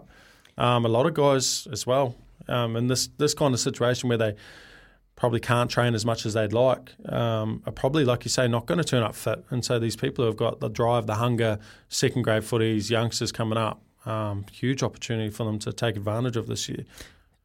Speaking of Australia and sport, one thing that we don't have too much information on, so we can't really give, unfortunately we're not being overly insightful here, but we were speaking about a lot last week, Mitch, was this Black Caps ODI tour to Australia with the T20 tacked on. I just asked you this morning, can you remember off the top of your head when it is? It's the 30th of January. What we have is nada as far as a squad or as far as travel plans. Yeah, Sunday week, eh? Sunday week. And I think, I'm pretty sure New Zealand cricket would have been waiting. And yesterday we didn't actually hear from the government on any sort of COVID plans. I think Thursday's when we'll get that information. I think they're trying to get as much information as they can. If they're getting it behind closed doors, it's hard to know. I don't know what sort of communication the Sports Minister, Grant Robertson, is in with NZC. You'd hope that they are getting some sort of information. But the longer this goes on where we don't hear from New Zealand cricket or have a team, or we can ask Cam Fletcher if he's had any murmurings, does it make you feel like there's a chance that this tour might not actually go ahead? I reckon it feels to me like there's a strong chance. I can't remember a team not having been named this far out. And I don't know if that's... Look, Louis, I don't know if it's the fact that there might be some debutants going on this tour, and which, I mean, there's highly likely that there's going to be numerous, but do they not want to name the team before they know whether it's actually they're going to be able to get back, what their travel plans are going to be, just so they don't put people through that? I don't know. What's your take on it? Do you think they're just holding back until they know it's 100% definite? Or, like, wouldn't it be great for some of these young guys to know that they're the next cabs off the rank, even if the tour didn't go ahead? Interesting. I hadn't thought about it like that. I mean, my gut is that they just don't know how many people they can take. Yeah, you reckon they'll take a bigger squad? Well, I think they would like to, because everything we've just seen, there's a good chance you're going to have close contacts, or you just look at what happened in the Ashes. I mean, that bubble was probably, you can imagine, you'd have to assume. So that you're thinking they might have to take a 20-man squad? Potentially, but what I'm wondering is, do they know how many MRQ spots they've got? How many did they have allocated? Because remember this tour, the whole, I'm pretty sure this tour was meant to be played under, when we thought that you'd be able to travel from. Yeah. Remember when people thought that family members would be able to come back from Australia? So same issue we had with the Sevens team, like just wasn't able to book. I don't know, and maybe they're trying to pull strings behind closed doors. Maybe that's why we kind of haven't heard too much about it, because they simply don't know. We'll find out. We'll try and find out. And this isn't. Let me be very, very clear. This is not New Zealand cricket keeping anything from us. No way is that what I think. I don't think New Zealand cricket's up to anything here. That's not where I'm going with this. No, I just think it's just a tough time, isn't it? Incredibly tough time. Should you name a squad? Is that fair? I don't think you can, because I don't think you know how many players. I wonder if you know how many players you can take. And then the implications, if they have to take 20 to cover it, then what does that do to domestic cricket? Yeah, that's it. So I think the more you think about it, the more you realise this is a pretty... Oh, exactly. What would Auckland cricket do? Because they've just played an under-20s team, under-23 team as their A team. So they don't even know what their next guys off the ranks are, because they're playing a bunch of under-23-year-olds in their second-tier comp, when maybe 5, 6, 7 Auckland guys get picked potentially, if it's a big squad. So ramifications are huge here. I don't. Correct me if I'm wrong. 8833 or 0800 150 811. If you've got your ear to the ground on this stuff, give us a call on the Kennards Hire phone line. I mean, we don't want speculation, but have New Zealand cricket said something that I've missed here? I don't think so. I think they are waiting, and I think we're all kind of holding our breath. Imagine Thursday, if the traffic light system gets ripped down on Thursday for a Friday midnight, some sort of revamp. Oh, don't do that to me. The Black Clash, Karaka Million. I think we're all kind of holding our breath at the moment. Well, I am anyway. I don't want to speak for you. It is 17 minutes away from 7. More cricket after this. We're going to talk Ashes and a bit of IPL with Mitch McClenaghan and Louis Herman-Watt. Stay with us here on SCNZ Summer Breakfast. SCNZ, Mitch McClenaghan and Louis Herman-Watt here through till 9 a.m. Then Smithy, the doyen, up after 9 o'clock. Hey, on Smithy, we've had a text here from Paul. Good to have you texting, Paul, 8833. We want to hear from you guys throughout the morning. Smithy mentioned yesterday that he was planning on getting David White on the show today. Well, sounds like the Ian Smith Mornings crew aren't going to hear from New Zealand cricket until Friday due to just a lack of information. So, Mitch, everything we've kind of preempted there, I just don't think we know, and I don't think it's because they're holding anything back. I think sounds like they're just waiting for the government, right? Well, real tough landscape to know here. You'd hope that, as I said, the Sports Minister Grant Robertson's working with New Zealand cricket, even if it's just really behind closed doors. You would hope. It would be a massive shame to lose these ODIs. I think it'd be a massive shame. Like we spoke about last week, how important this tour is for New Zealand leading into the World Cup, T20 World Cup next year. There's a bunch of guys who haven't played in Australia, a bunch of guys who are on the fringe who may, by that time next year, be in the squad. A guy like Finn Allen, get him out there, introduce him to the conditions. Particularly someone like Finn Allen, whose hands are relatively low. So he's someone who would have to adjust to the bounce. And he could be an integral part of that squad. He could be a real game changer. But you don't want him going out that first time in Australia and realising that his hands are going to get blown off because there's extra bounce. And he needs to know how he's going to prepare for that next year if he's in that squad. So send him to the Big Bash. Oh, they try, mate. They tried that. They tried that with Glenn Phillips a couple of years ago. Glenn Phillips was an Auckland contracted player. Wanted to go there, would have played 6 games, all the grounds that were going to be in T20 World Cup before last year when it was still in Australia, and they shut it down. So you know would have had a great opportunity for one of our best T20 players to go and get more experience when he wasn't in the T20 squad. Wow. Yeah, but then they introduced him to the T20 squad and made him run the drinks. So anyway, good stuff. On cricket, but a different type of cricket, although kind of the same. So we've just watched. If you're 4-0 up, stand up. If you're 4-0 up, stand up. Gary Lyon, Nathan Lyon. There's great scenes of him in the Australian cricket team, and as great as you read into that what you want, at a pub in Hobart after they've knocked off the Poms. If you're 4-0 up, stand up. That's what he's saying to his teammates. On Uzi Khawaja's Instagram, if you want to see it.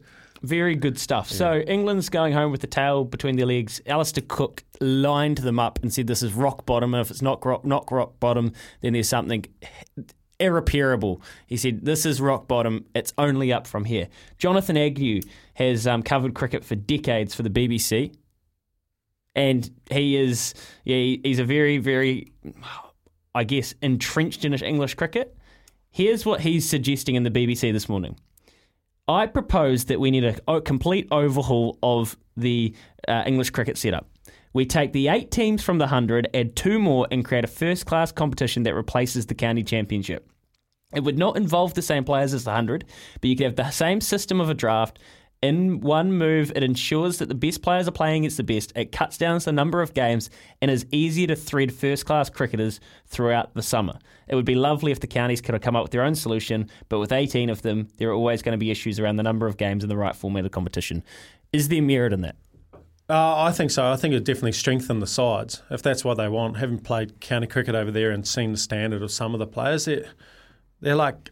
okay, like decent club players. They play A cricket here. They go all right. Some of the teams, some of the lower teams, but it's not It's not like an impressive standard of cricket.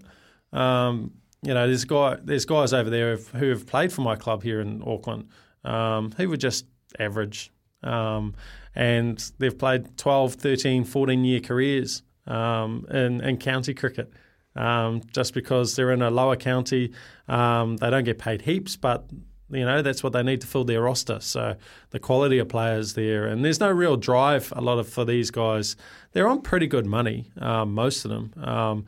No real drive for them to get any better. And I think you need a comp like this to actually people to realise, hey, there's only 8 teams.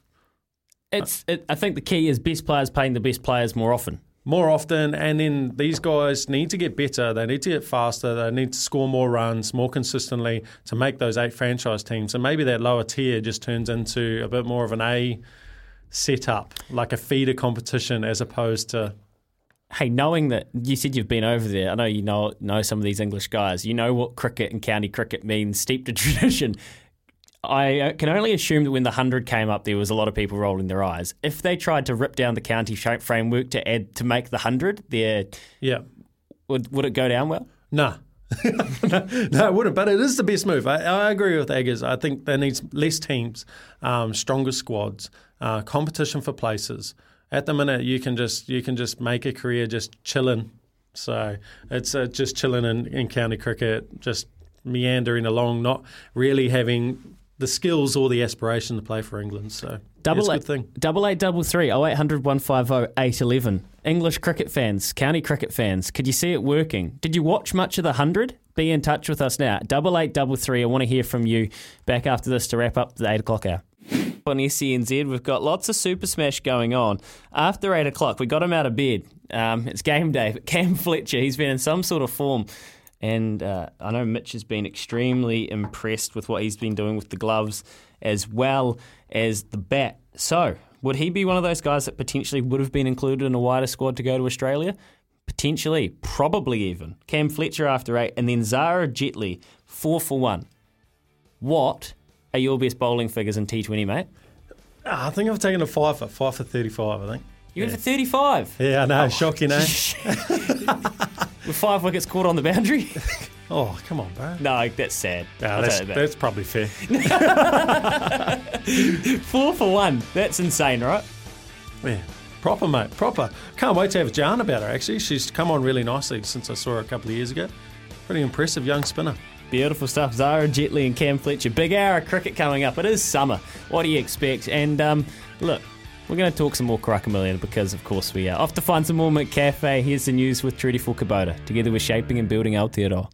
Super B Complex 75 tablets for just $20.99 at Chemist Warehouse. Baz and Izzy might be at the beach, but the show must go on. It's the Summer Breakfast on SENZ.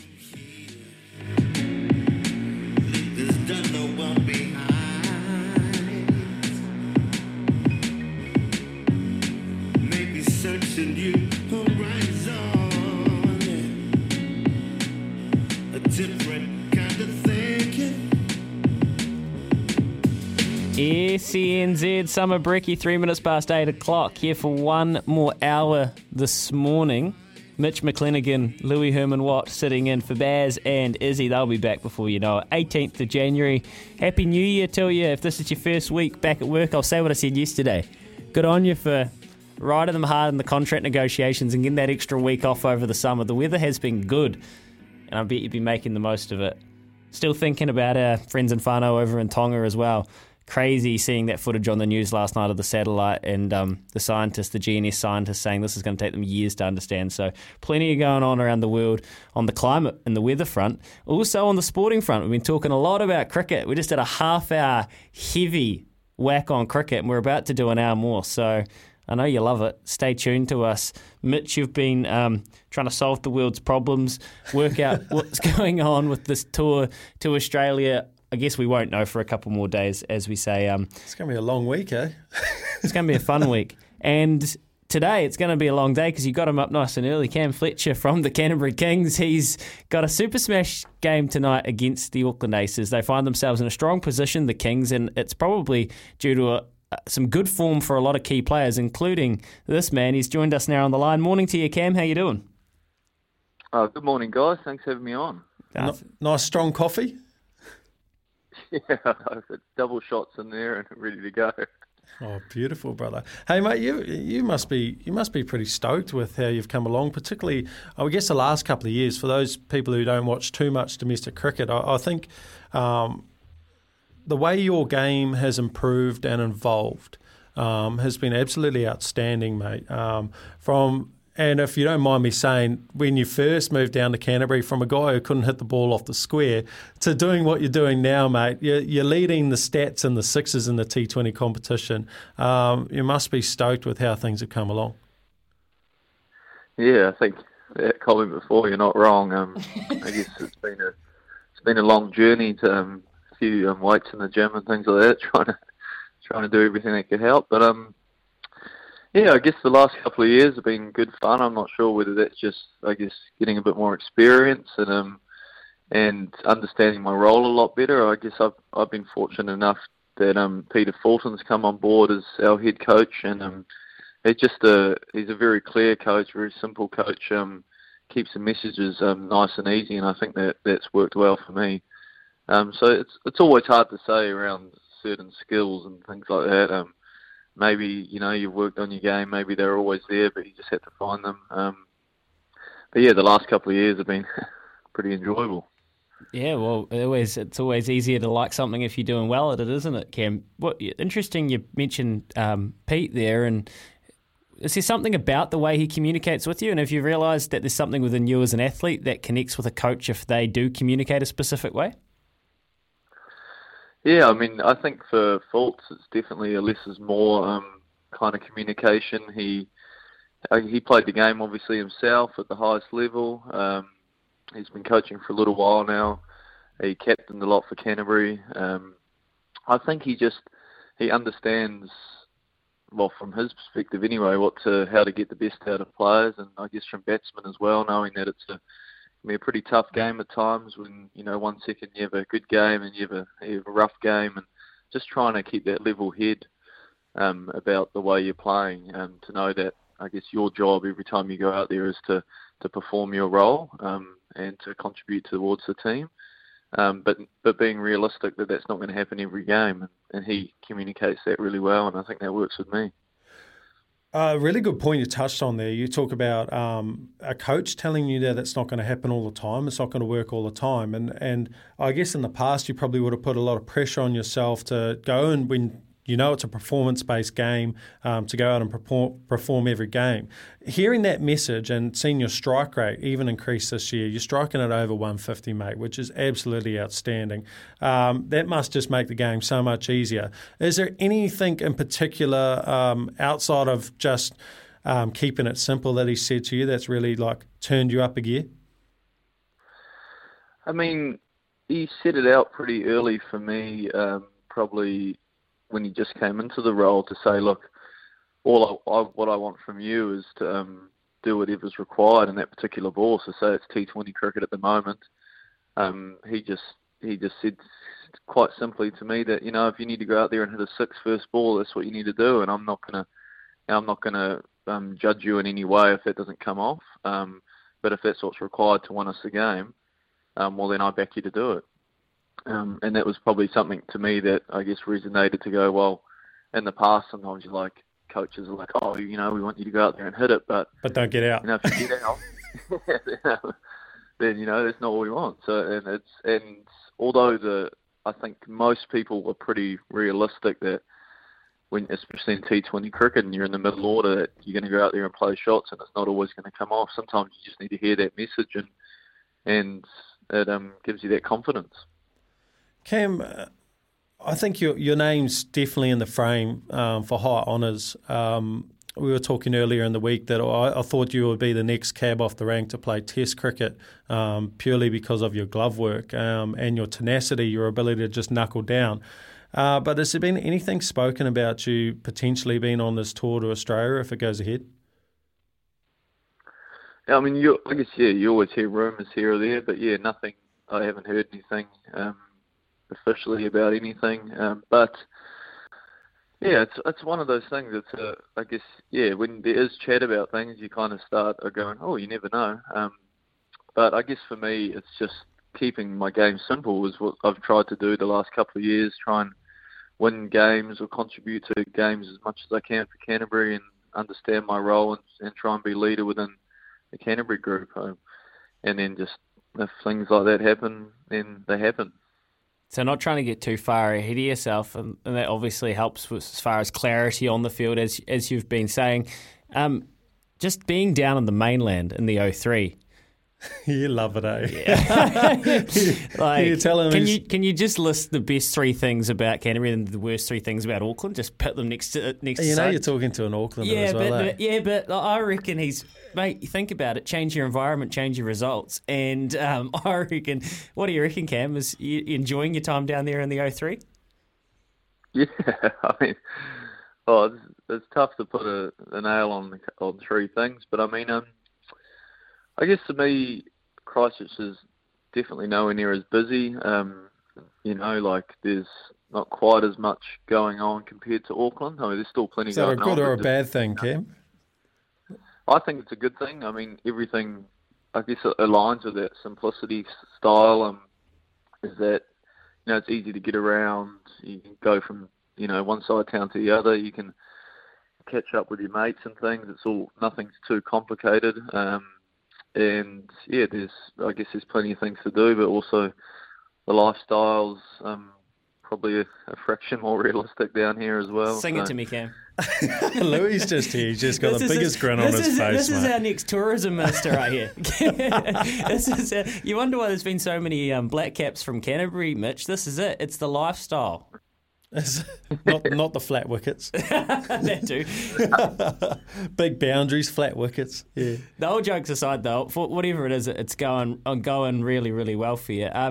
Where can you see this Canterbury side making it this year? Let's go back to what your feet, I guess right the here and now. Another game tonight, a couple more games, and hopefully right there in a spot to make one of these qualifiers or even somehow snap that top spot. Are you happy with the lads are at and how the team's trending?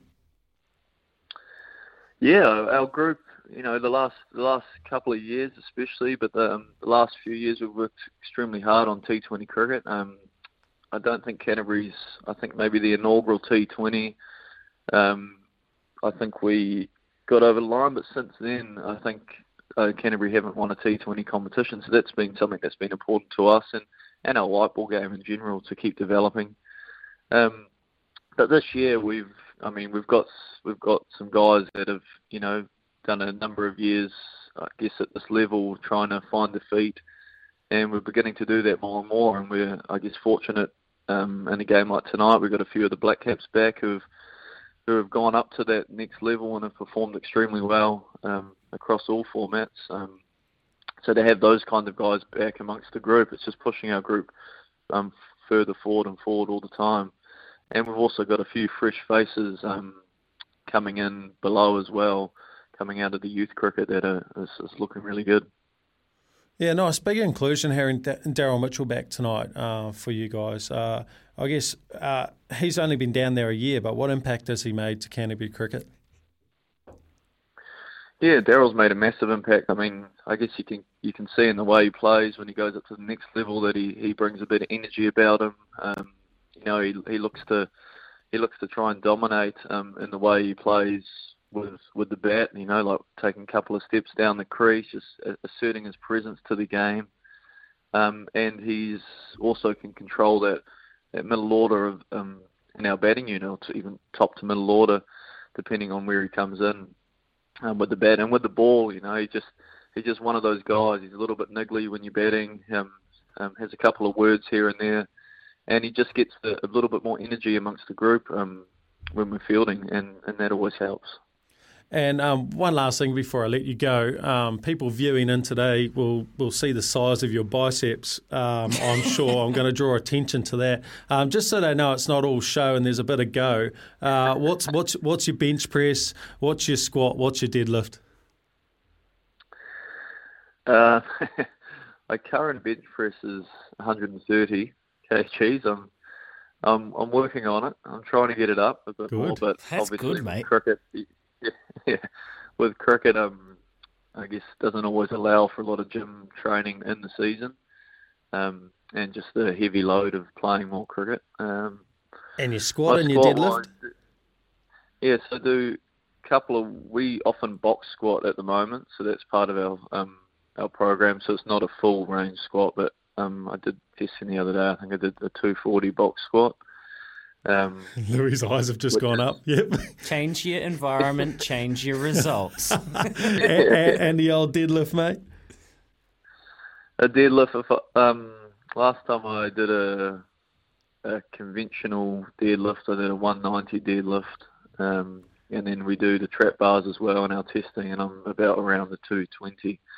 So, yeah. There you go. So not all shows. So, yeah, but I will just say Cam does have one of the tightest shirts going around in domestic cricket. Good. So Good. Good rig.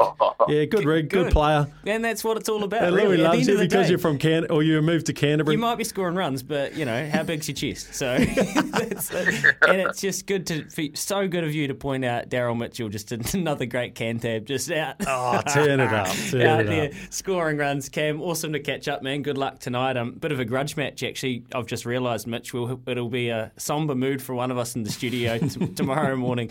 But appreciate it, man, and go well. Awesome. Thanks so much for having me on, guys. All the best. Cheers, Cam. What a ripper. ripper. What a good dude. Legend of a fella, mate. Legend of a fella. And I just such a great story. He will get a chance to play for New Zealand soon, hopefully, at some point. But this guy works harder than, I would say, 95%, maybe 98% of all the cricketers going around domestic cricket. So any reward he gets going forward is thoroughly deserved. He's an incredibly tough worker. Well, he's almost fitting that mould of what we've been seeing with New Zealand cricket for the last 5-6 years, where he's coming up 29. He's really put in work domestically. Yep. No, haven't rushed him through. Mm-hmm.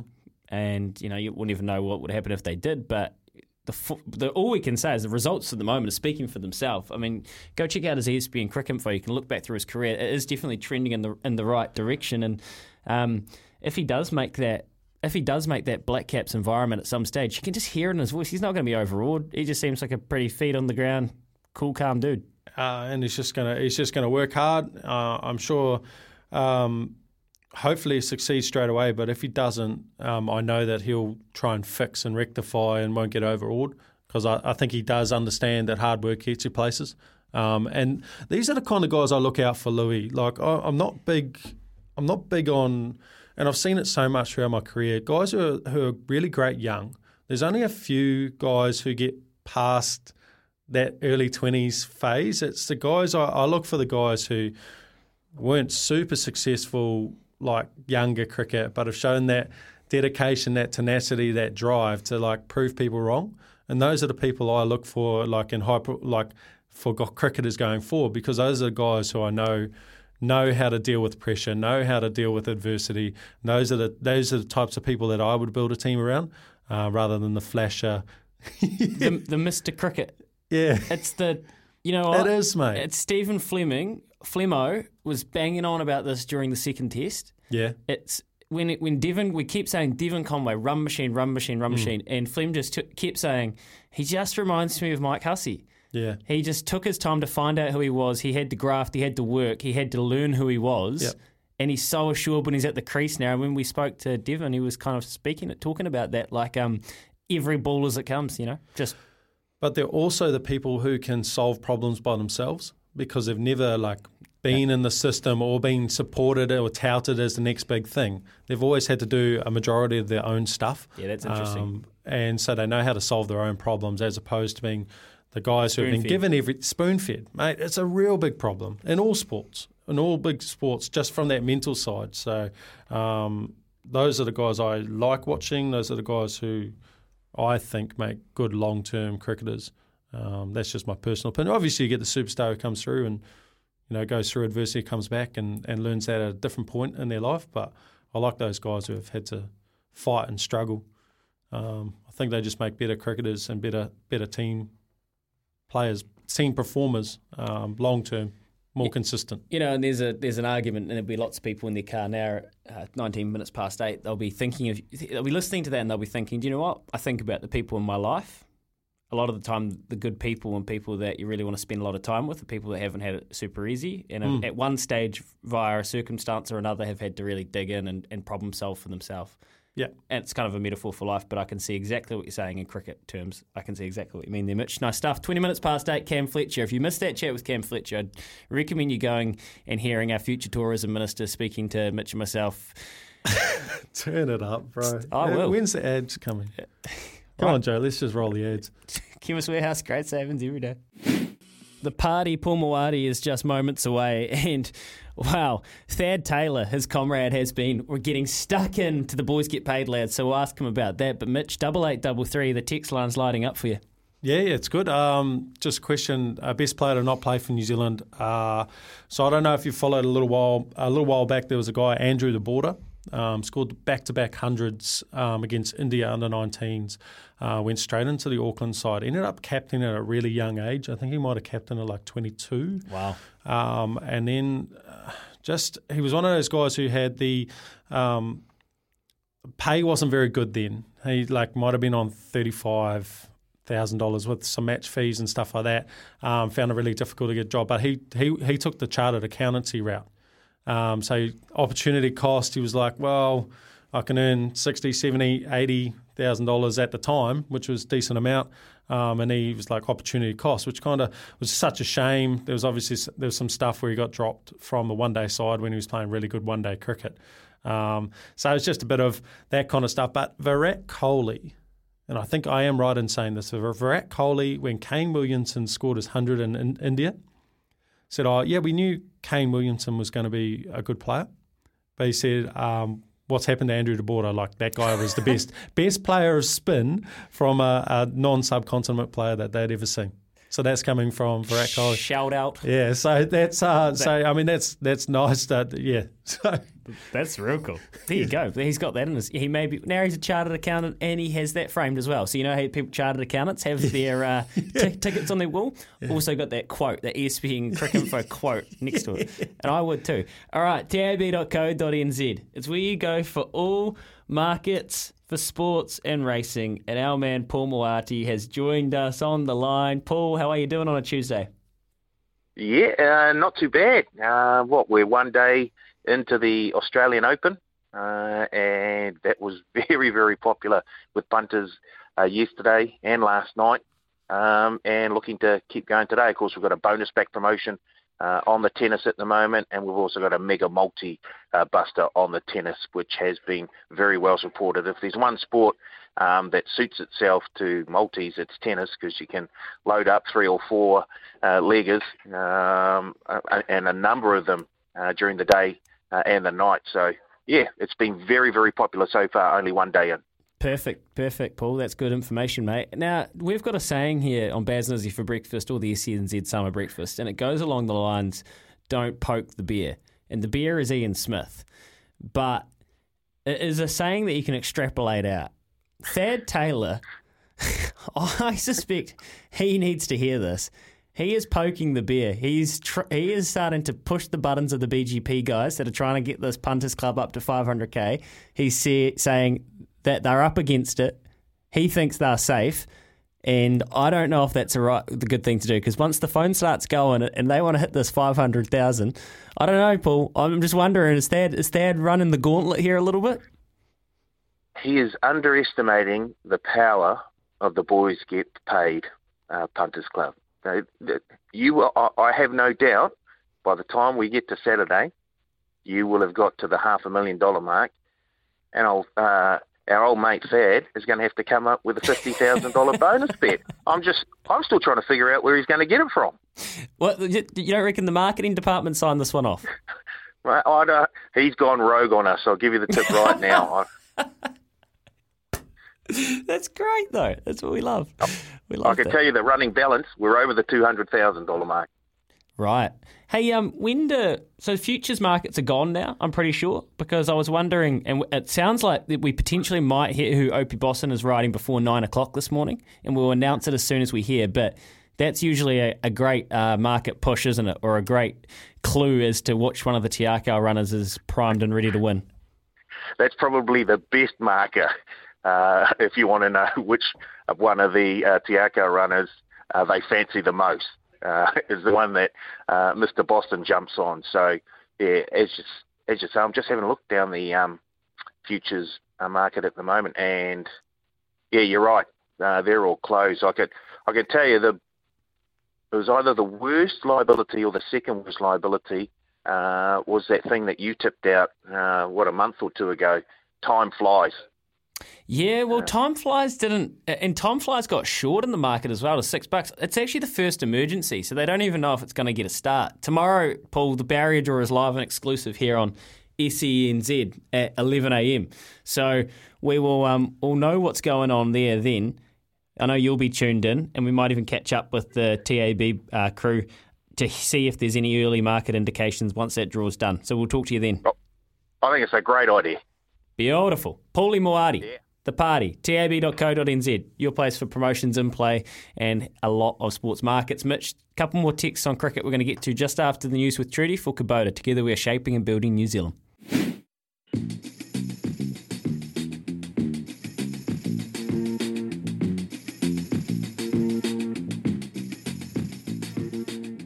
SENZ Summer Breakfast. We are half an hour away from 9 o'clock, or actually 27 and a half minutes if you're running late for work. You better get there. you don't want to be late in your first or second week back for 2022. That would be a very poor look indeed. Aussie Open tonight. Looking forward to getting stuck into that. And remember, the NFL, the last game of the wildcard round, Mitch, we need the Cardinals to cover a 3.5 point start to get a $50 bonus back, and then we can just do the same multi. We can run it back at no cost. Yeah, good. Yeah, that's what we want. That is what we want. Hey, we're doing that anyway. It's just going to cost me more cash. As I say to Paul, never say I'm not good for turnover. There is no chance that I'm not having a bet every once in a while. And by every once in a while, turnover's going to get even better when Izzy and Baz are back. Yeah, that's very, very true. Those lads do love a punt from time to time, every day. Texts here around the cricket, though, Mitch, I want to get back to, because that conversation about adversity and also what we're at with different formats, it's a good conversation. So do you want to get through those? First one was just around the Big Bash, just a quick one. I've watched almost every game. Scorchers and Sixers seem to be the only teams that haven't had mixed results. Just wondering why a team like the Heat, my team, struggles so badly, considering the list they have. Buff Lehman as the coach, a couple of overseas stars. Is this all mental or flawed in the way that they play? Look, hey, not knowing exactly what they do in the setup, but from the outside and playing against them, it felt like they lacked good planning. I might be going out on a limb there, but just to me it looks like, particularly like bowling plans, didn't look like there was pre-planned options. It looked like a reaction. Might have been one plan, but not B and C. And the T20, you need to be super prepared. So I feel like they've got their plan A on how they think they're getting someone out, and then they don't have a B or C, and it just seems to be like resorting to either whole or something like that. So I think they could improve more probably on the planning side of things. Plus, they also under Linney, and what Baz implemented over there was just go out hard, and they play hard, like try and blow people off the park. Not so much this year, but generally they have their home ground is the Gabba, and it's usually got one big side, and they're like big hitters, but it's a big boundary. If you're a good bowling team and you bowl to that one side, you can shut down the bigger hitters. Whereas I think that the side that they tried to build would be better on a smaller ground, even like a smaller square ground, like an Adelaide Oval or something like that. Just feels like that the style of cricket they're trying to play there maybe not super conducive, and they don't have enough of those guys who nurdle and run too. With another striker at the other end to take on the short boundary. So it just looks like the balance that they've got maybe just out a little bit. Good text, though. Yeah, good text, yeah. And then the other guys, Sydney and stuff like that, just experience. Exactly what we're talking about, like older guys who have played a lot of cricket. Scorchers as well, the same thing. Yeah, and Greg's picked that up. I agree with the idea that adversity builds character and resilience in our cricketers. I feel that the same could be said for some of our rugby players. Is the elite academy pathways and systems with everything done for you really building men with resilience and character to win tough World Cup finals? Greg, it's a really good point, and I think for a long time you look at a guy like Akira Ioane, who was just a dominant high school player, and Rico as well, and they have actually had it, and especially Akira, has picked up parts of his game in the last year, but touted and probably had it a bit too easy. Maybe by just physical nature of how big and strong he was in the teens, and you do see it, and I think there's a real double-edged sword with this uber professionalism model that we're kind of running with our rugby, because gone are the days of just coming off the farm and raw ability and talent. Not that these guys like DC and Richie didn't go through pathways, but really they were just kind of raw talent when they had big ticker, and they learnt how to do things just by being out there rather than these academies. But I can also see the definite benefit of getting these young men into academies, teaching them what it's like to be a professional, because for some people, and I do think it's personality driven, that is how you will respond, and that's what you need to top yourself up to make it at the top stage. Think about those guys like DC and Richie and all that. They played against men, like you're saying, guys off the farm and stuff like that. Guys who have played footy for a long time, just knew the way around the track, and they would have got roughed up early doors. real early doors. So, yeah, they would have been part of those academies and all that kind of stuff. But then you step outside of that and you go, say, play some real tough, like club rugby, against grown men. I think that's kind of where you saw that they built a better player potentially, I guess. Here's one, Ethan Blackadder. I think he only cracked the Crusaders when he was 25, 24, and he played club rugby in Nelson.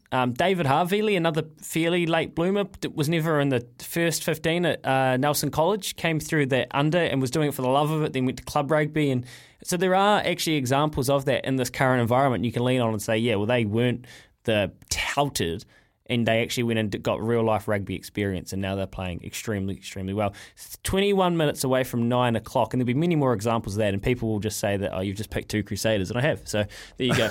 21 minutes to 9 o'clock. We're going to talk some more cricket coming up after this with Zara Jetley. The figures, 4 for 1. Quite incredible. We'll catch up with Zara after this. Remember her 4 for 9 in last year's comp. Is that a chance? Gotta be. She's got it. 4 for 1. The innings comes to a close. It's a new record low. Zara Jetley makes history here today.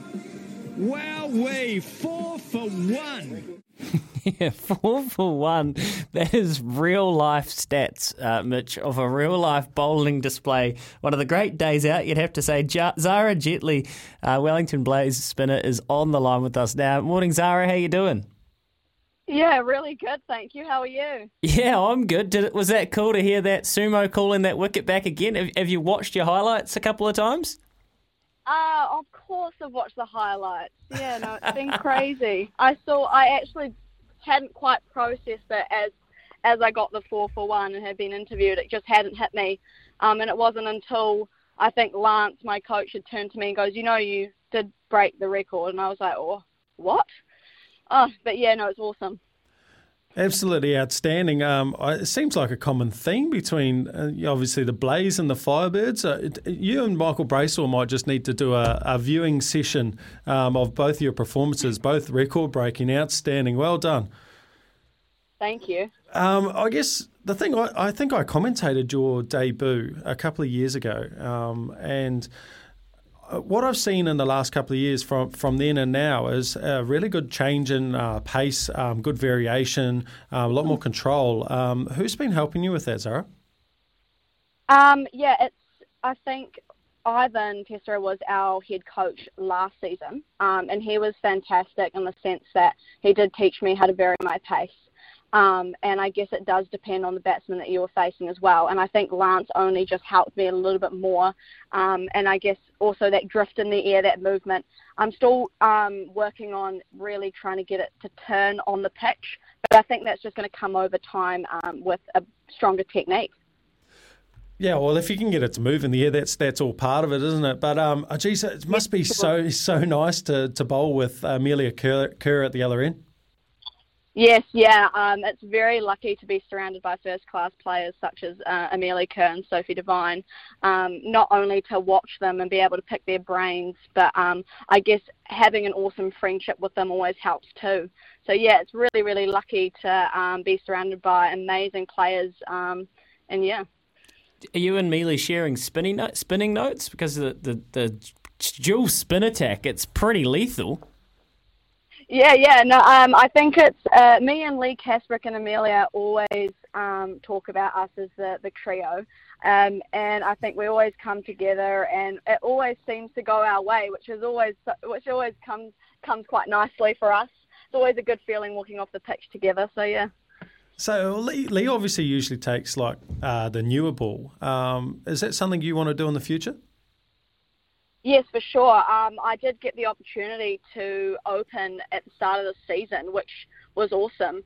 And that was really, really cool experience. And I do hope that maybe leading on to next season that would be the same again. But then again, Lee Kasprick is a phenomenal spinner and just has the smarts of the game. And again, it's just a waiting game for me. And hopefully over time I'll be able to take control of the new ball. Yeah, she's wily, isn't she, Lee? She's very, very handy. I guess you wouldn't want to be trying to change too much right now if you were the brains trust at Wellington Blaze. 8 from 8, net run rate of 2.69, 32 points. So you're clear of the Sparks with a game in hand. Can you put it down to anything? Well, yeah, it's been crazy. I mean, hopefully we can continue with that momentum and into the grand final, maybe elimination final. We have a game coming up against Auckland Hearts, so hopefully that goes our way. But yeah, I guess it all comes back to every individual. They've been just performing at a standard that's expected of them, and it's just been awesome that everyone is contributing in some awesome way. So it's great. Yeah, Zara, standard that's expected of them. That seems to be a common statement that's coming out of the Wellington setup at the moment from both men's and women's. What a great organisation to be part of at the moment. I guess growing up, who were the people that you looked to as like mentors or even someone you just aspired to be like? When I was 13-year-old when I played, and Sophie Devine was just amazing then. And I've always dreamed of playing with her, and 3 years later I got called into the Blaze at 16, and I remember her standing there and I was just kind of like shaking, like, oh my gosh.